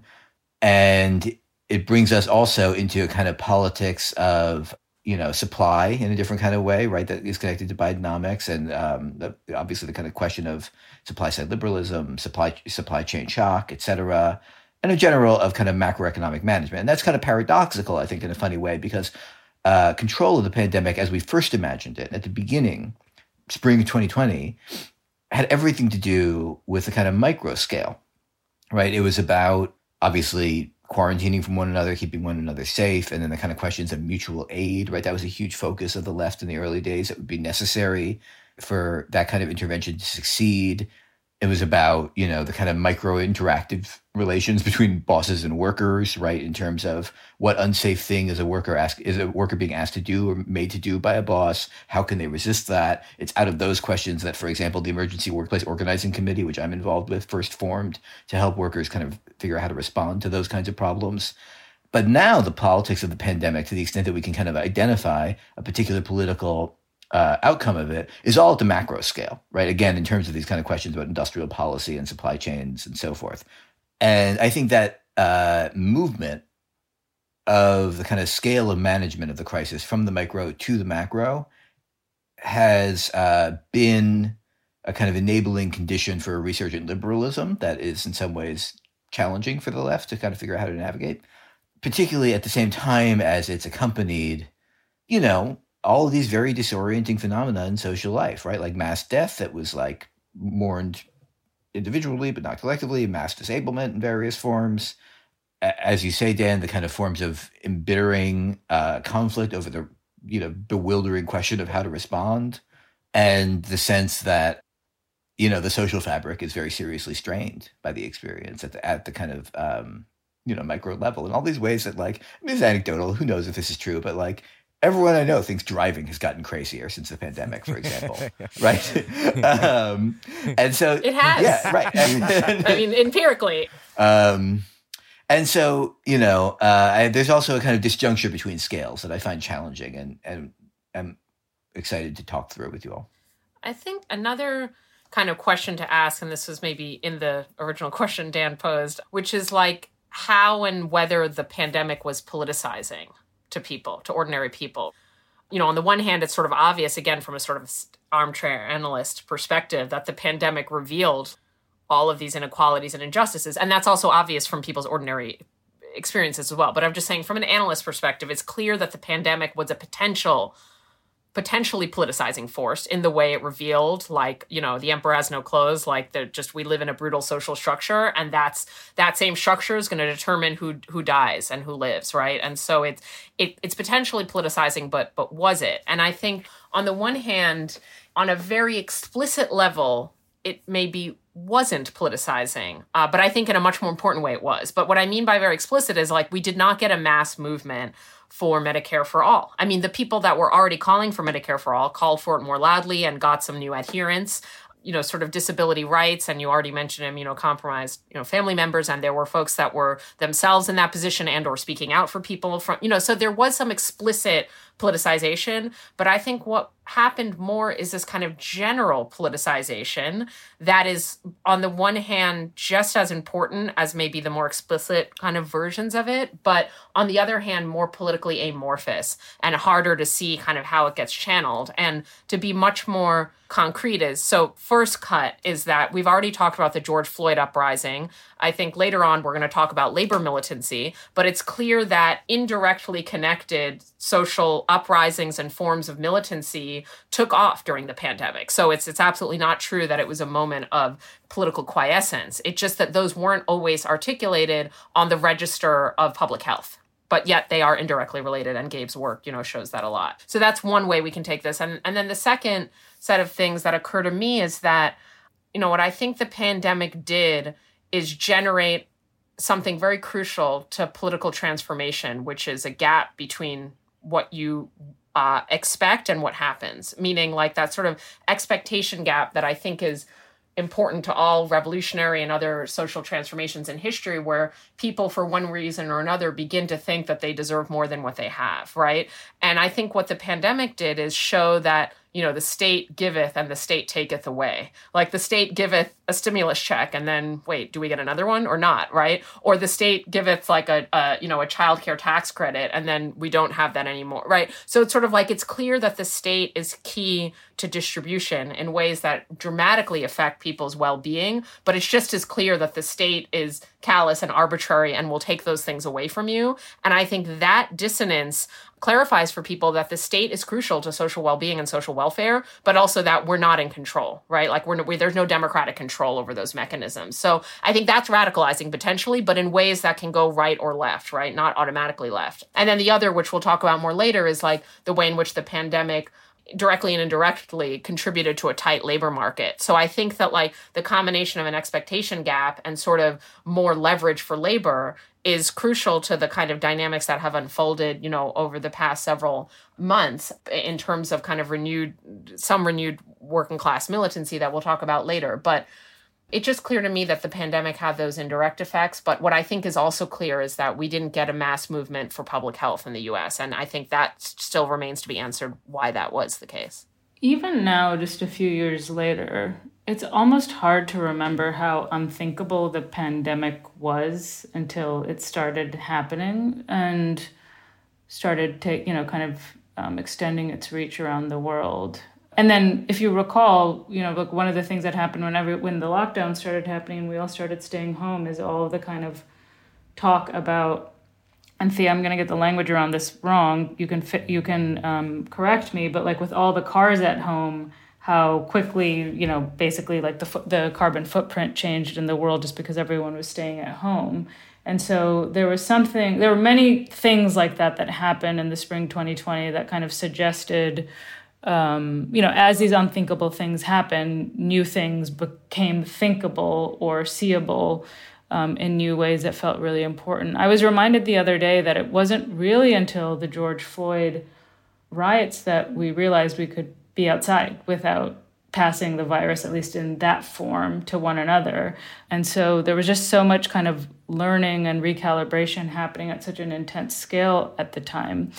Gabe talked about organized abandonment, and I know we talked about George Floyd and the riots, but the other piece of that, of the Ruth Wilson Gilmore phrase, of course, is the organized violence. And so to put a T on it, it wasn't just, of course, that the state failed to respond or provide meaningful support to people in what were clearly perilous times in really broad ways, but also it was the way that the state then responded in such a theatrical way with the National Guard, the police, the sheriffs, and all sorts of manner of police and military forces in response to the pandemic that then I think created some of these questions or deepened some of these questions that Occupy and Ferguson and Baltimore had kind of seeded about what does the state actually do? What does it look like? Who is it accountable to? That then kind of produced the summer-long rebellion. And then on the one hand, I think the pandemic also intensified this deep sense of, alienation of various sorts that we all have and loneliness that, at least in the United States, but I think more broadly around the world is, really just a significant experience and social force. And at the same time, a sense of how our political economic order and is so social, all of the ways that we're kind of interconnected and embedded and depend on one another. And I think in some real ways, the pandemic underlined and intensified pre-existing crises around everything from reliance on wage labor for survival to millions of people, the hypercommodification of housing, the extent of indebtedness that people have and the routine number, whether it's utilities or debt payments, all of the different kind of bills that people have that they need to pay in order to survive. And then, of course, the temporary nature of the arrangements was also made clear. And like Thea was saying, the possibility that the state could do more. We saw that in different small ways, whether it was through the $1,000 checks that Trump sent or the CDC moratorium and the range of different moratoriums on evictions or housing court. And then, of course, eventually the campaign for student debt cancellation. And so that in itself also, I think this was maybe not on the terrain of mass politics. I think all of that was mass politics. I think the way that the system then clawed back and fought back maybe then becomes a little bit less on the terrain of mass politics in the sense of, but I think we've all seen kind of like the gridlock of the state working on behalf of the ruling class. So whether you think about how the housing moratoriums were overruled by the Supreme Court that were enacted by the CDC, or obviously SCOTUS's overruling of the debt cancellation that the debt collective organized for, you kind of see that even when you get little wins that you fight tooth and nail for, or that world historical phenomenon produce kind of a window of an alternate state capacity, that there's, a way that then gets clawed back, shut down, made impossible again very quickly.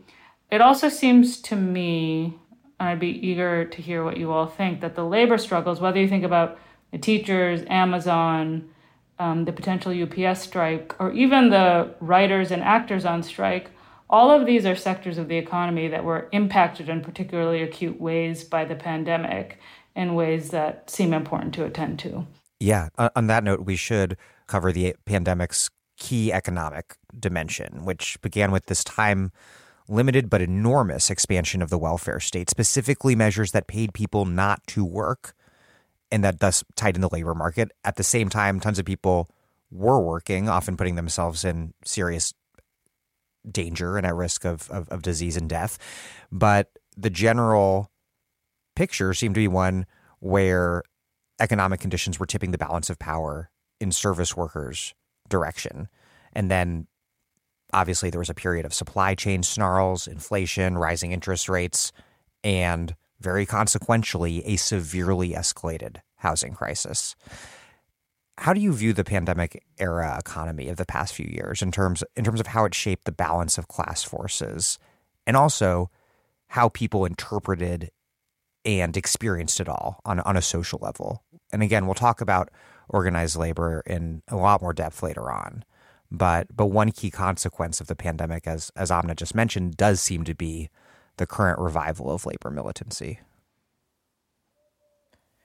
Yeah, I think it's worth first saying in response to this that the course of the expansion and contraction of social provision over the course of the last several years would seem to contradict a truism of American political science. And I think that's a helpful point to begin with, because not just to score a point on political scientists.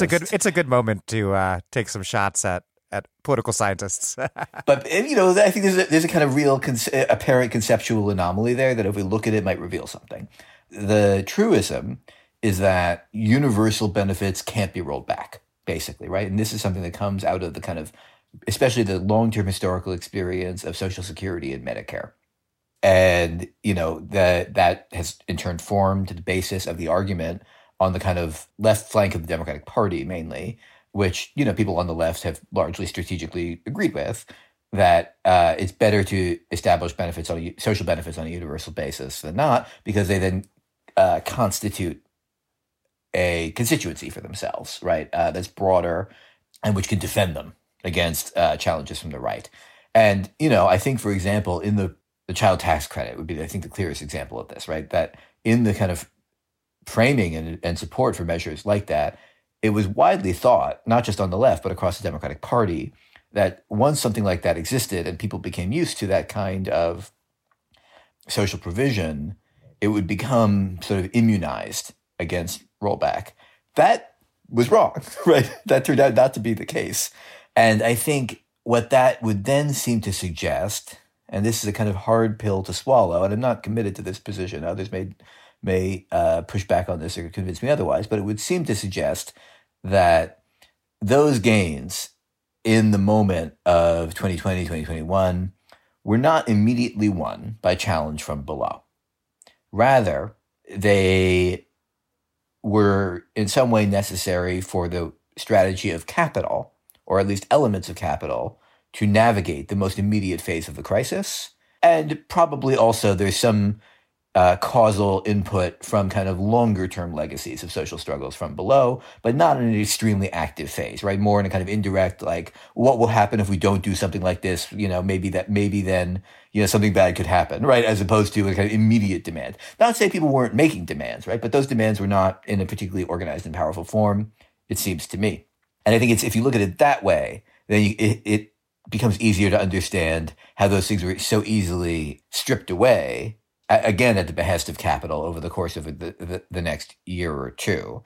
At the same time, right, those, as Thea and Amna said, those kinds of measures did create a kind of experience of the state can give and the state can take away again, and it can be demanded that they give again, potentially. And they contributed to a kind of larger environment of macroeconomic state intervention of different form, through industrial policy, through very expansive monetary policy for a period of time, not anymore. And they contributed to the low unemployment rate in an important way. And so, they have a contradictory outcome, which I think has to do with their ambiguous origin. One thing we could say that the pandemic did economically was accelerate that disarticulation of capital accumulation and social reproduction. That's one angle. it showed, neoliberal globalization to be like a much more rickety enterprise, politically and economically, than, the sort of in the heyday of the hegemony of that globalization, a decade earlier, than anyone would have thought, whether it's proponents or its detractors. Even the critique of globalization, the alter globalization movement, the WTO moment, all of that we spoke about earlier, which I think we should maybe revisit, because I think that's in some senses the left input to this current discussion of industrial policy and supply chains or whatever. But it certainly, in a way, took for granted that globalization was a powerful force. And the problems with it were how powerful it was, right? Where in reality, or what we've seen decades later, is that globalization, rests on a whole set of quite physical mechanics that can break down, first of all. And also, second of all, that globalization, in order to function, because of the ways it's mediated through the law, through the state, through things like free trade agreements, if it loses political support, as Trump's, electoral victory showed that it had in part, that it no longer functions for those reasons, right? So there's like kind of a logistical basis to globalization, and there's like a political consensus that it requires. And both of those kind of fell apart leading up to the pandemic and then in the pandemic. And so for all those reasons, the pandemic accelerated what we could call a shift to a post-neoliberal, though not at all post-capital or post-capitalist order. And so, I would like to kind of maybe at some point think of those alongside one another, maybe when we talk about Bidenomics, but I think they're both key to the pandemic's economic effects. Yeah, I want to respond a little bit to what Gabe was saying. I think I agree with you that a lot of the various federal policies we were just discussing are, on the one hand, I think properly understood as management of a capitalist crisis from the perspective of capital. And obviously, I'm assuming there wouldn't be disagreement about this, but I do think, the social insurgency and social movement activity is an important part of the picture, even if it's not ultimately definitive. Even the $1,000 checks were called stimulus payments, which on the one hand you could kind of think as a PR move, but can also speak to the logic of those payments.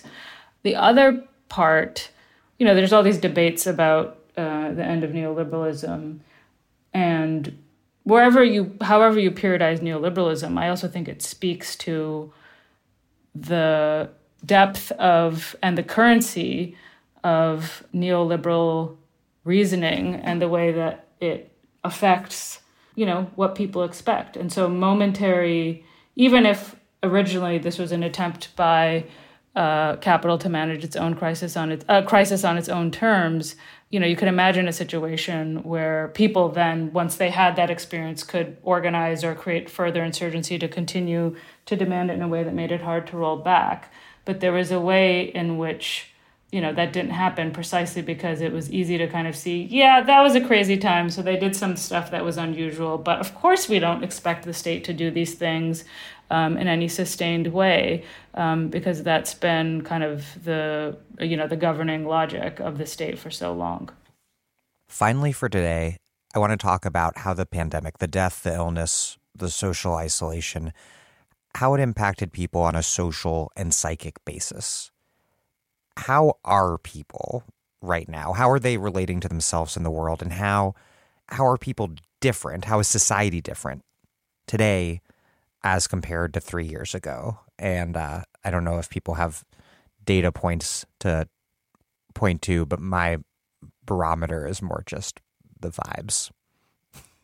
I want to kind of just open by speaking to the fact that I don't think there's one answer to that question, or there's sort of different levels of it. Because I think there's a superficial way in which there's like a return of the repressed sociality.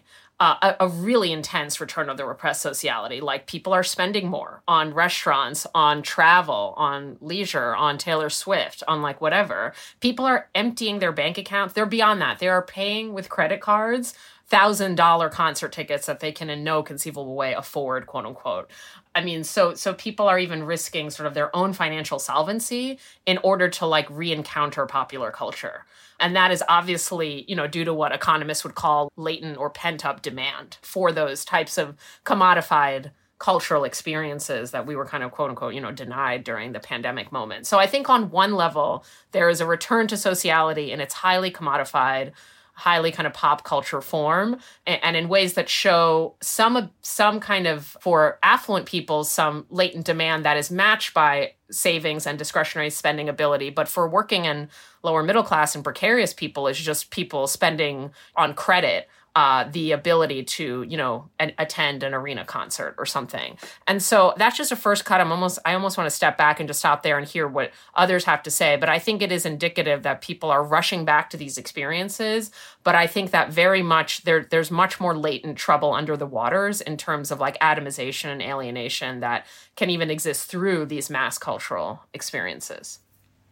That's really fascinating, Thea. And I didn't know that about spending and the numbers. It makes sense. And I want to think about that more. It's kind of stunning to me, even though it's consistent with my experience and maybe even what I've been doing for the last few months. So we've all, even going to Gabe's comment from a while ago about his mom not being able to leave her home, I think we've all experienced fairly directly an enormous amount of death and life-shifting illness and life-shifting experiences, both, ourselves and within our families. It's not a situation where you know someone who knows someone.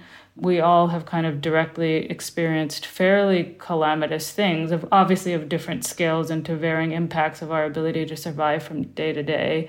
But I think that, since you were asking about the vibes, also obviously it's about more than vibes, but I think there's a tremendous psychic toll, grief, mental health crises that, mental health crises isn't even, I don't have the vocabulary for it, but, you encouraged us to swear, so we're all really fucked up.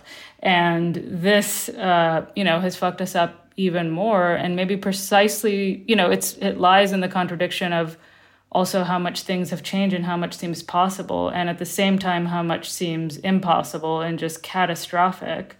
And my sense of it, which is not based on much, is that most people have questioned the meaning of life and how they spend their time and why they do what they do, and the contingency of all the social, political, economic arrangements we live under, and then try to articulate or re-articulate that to whatever extent they can in ways that are profoundly important and raise a lot of deep questions. And of course, the pandemic being a kind of unthinkable crisis connected to the looming and ongoing climate crisis and all of the ways that it demarcates and takes shape in life every day all over the world. Also, there's a kind of relationship or stickiness there that makes it hard to think that this is something that, there's like a one-time thing that we're now over and maybe it'll happen again in another 100 years, but we're good for now.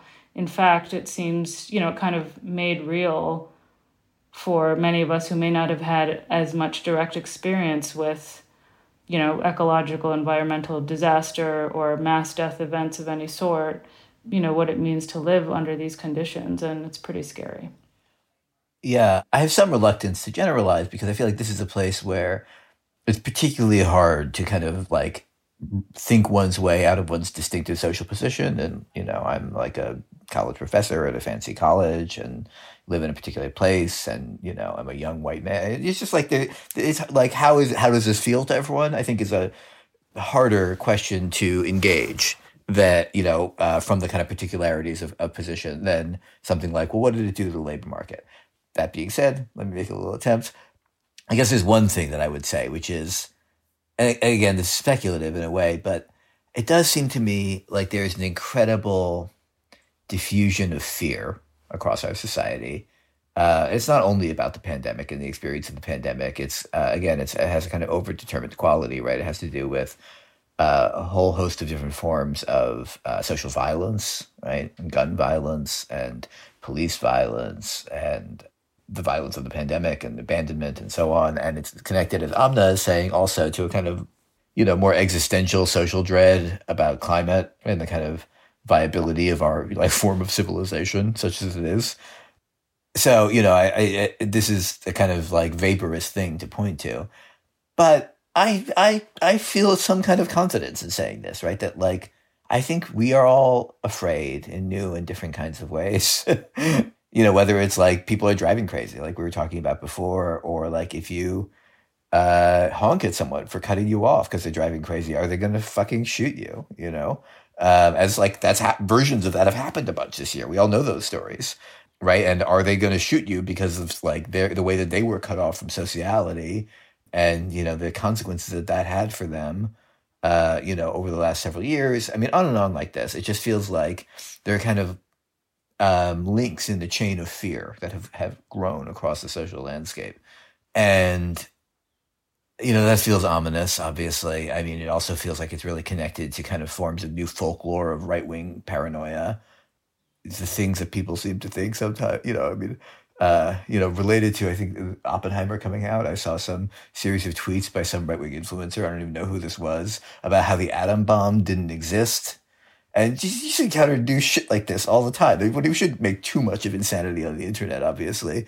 But it feels like the kind of proliferation of dread and fear corresponds in some way to a kind of also proliferation of new forms of not just conspiracy theory, but kind of like dissident positionalities.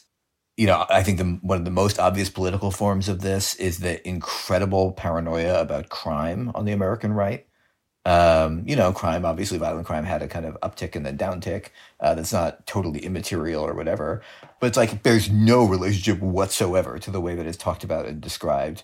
I'm sure folks will have seen after Trump was in D.C. to enter his plea after the indictment, he gave a little press conference where he, his spiel was like, I was very sad to be back in D.C. It was such a beautiful city when I was president. Now it's been destroyed. It's in flames. It's all ashes. And like D.C. is like a sparkling gem of like neoliberal urbanism, right? It's like everywhere you look, there are like these huge glittering glass towers going up all the time. The city is like being scrubbed of its black presence at an incredible rate by gentrification. So just like there's no correspondence between the ways that like, cities like where I live and I live on the south side of Chicago. Like that's a place that guy, Richard Hanania, that like neo-Nazi pundit influencer guy, I was looking at his blog after he got outed recently, and he went to University of Chicago, it turns out, and big shocker. And, he has a whole post about how like literally if a white person gets out of a car on the south side of Chicago, they'll be like raped and killed immediately. And so I do think, I don't think this fear is located in one place ideologically. I don't think it comes from one thing. But I do feel its profusion and its proliferation and multiplication and in its diverse forms. And there are left and right versions of it of many kinds. It's, racialized in different ways. But for me, that's like one of the kind of scariest post-pandemic kind of vibe-based cultural outcomes. In terms of that fear and isolation and the way it can be just disarticulated from people actually experiencing the world, though, to be clear, there are really depressing data points. Like the reasons people do feel like things are fucked, like the climate crisis, data points on suicide, drug overdoses, gun violence, fatal car crashes.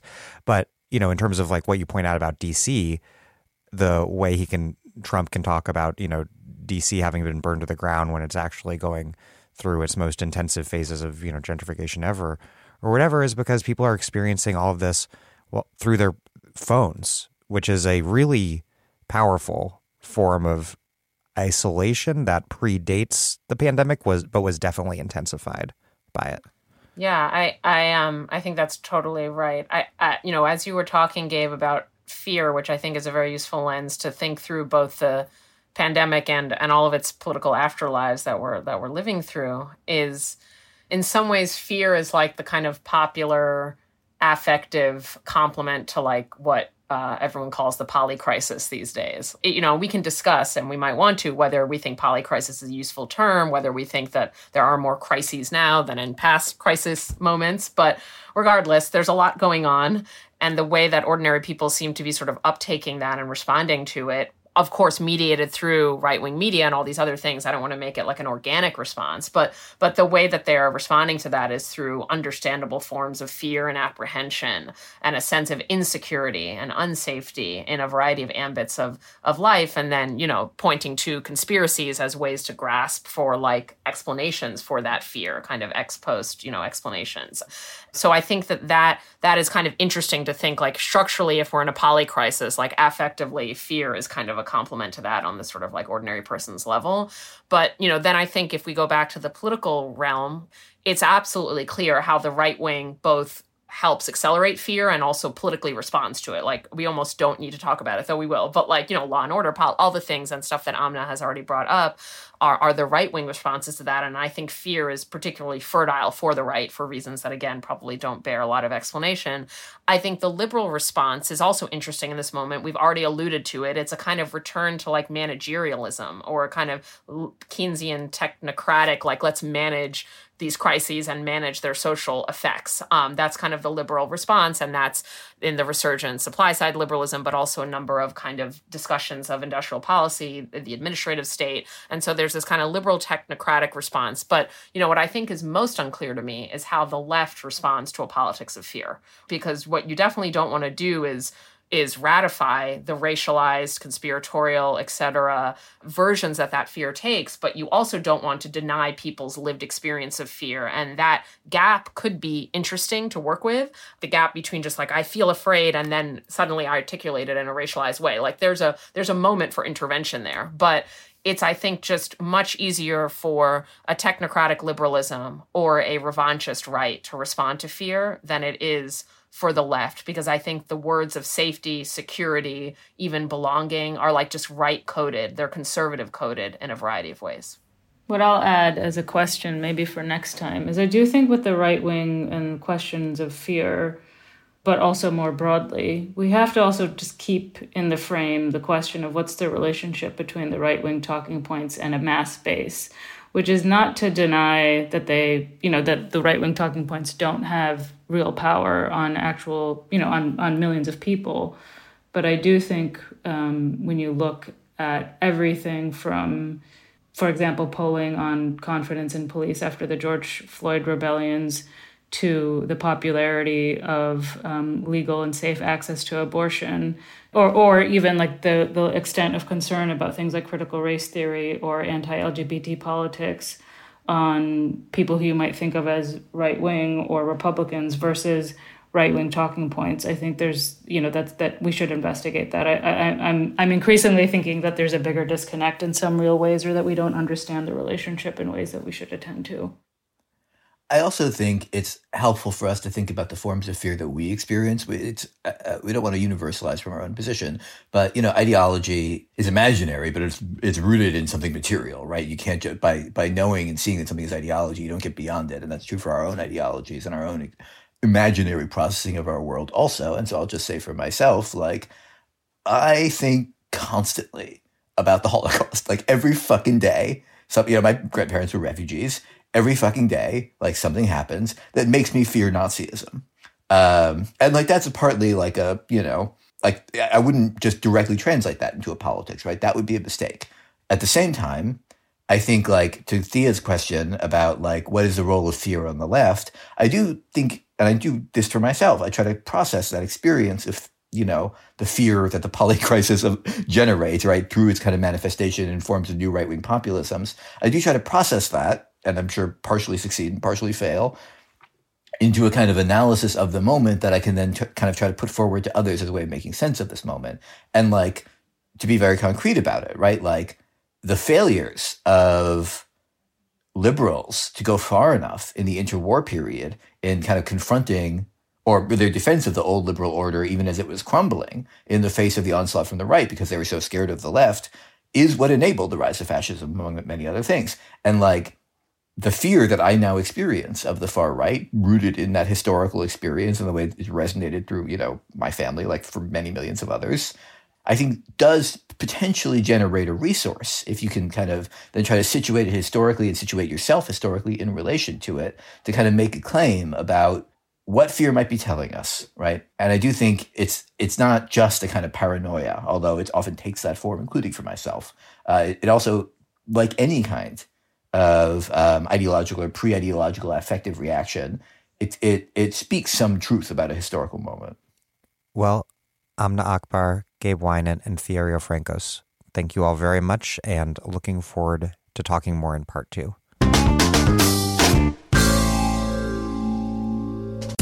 That was part 1 of my 2-part interview with Amna Akbar, Gabe Winant, and Riofrancos. Amna Akbar is a professor of law at The Ohio State University. She writes about social movements on the left, their demands and campaigns, and how they relate to questions and institutions of law. Gabriel Winant teaches history at the University of Chicago. His first book, The Next Shift, The Fall of Industry and the Rise of Healthcare in Rust Belt America, was published in 2021. Check out my interview with Gabe on his book in the Dig archives. Riofrancos is a professor of political science at Providence College and the author of Resource Radicals, the co-author of A Planet to Win, and currently writing Extraction, The Frontiers of Green Capitalism. Thank you for listening to The Dig from Jacobin Magazine. As Marx once said, after noting that accidents themselves fall naturally into the general course of development and are compensated again by other accidents, but acceleration and delay are very dependent upon such accidents. While other podcasts have only interpreted the world in various ways, our point is to change it. We're posting new episodes every week. The Dig was produced by Alex Lewis. Our associate producer is Jackson Roach. We're recorded at WBRU in Providence. Music by Jeffrey Brodsky. Our communications coordinators are Tamuz Frankel and Sylvia Atwood. Our senior advisors are Riofrancos and Ben Mabey. Check out our vast archives at thedigradio.com. Follow us on Twitter at thedigradio, and please do find us wherever you get podcasts and subscribe to this podcast. If you subscribe on iTunes or another such platform, please rate and review us. Those reviews help introduce us to new listeners. But what really does that is you telling other people to check out this pod. Please make propaganda for us. And do find us at patreon.com/thedig and make a monthly or annual contribution to keep this operation up and running strong. Even a few bucks is huge.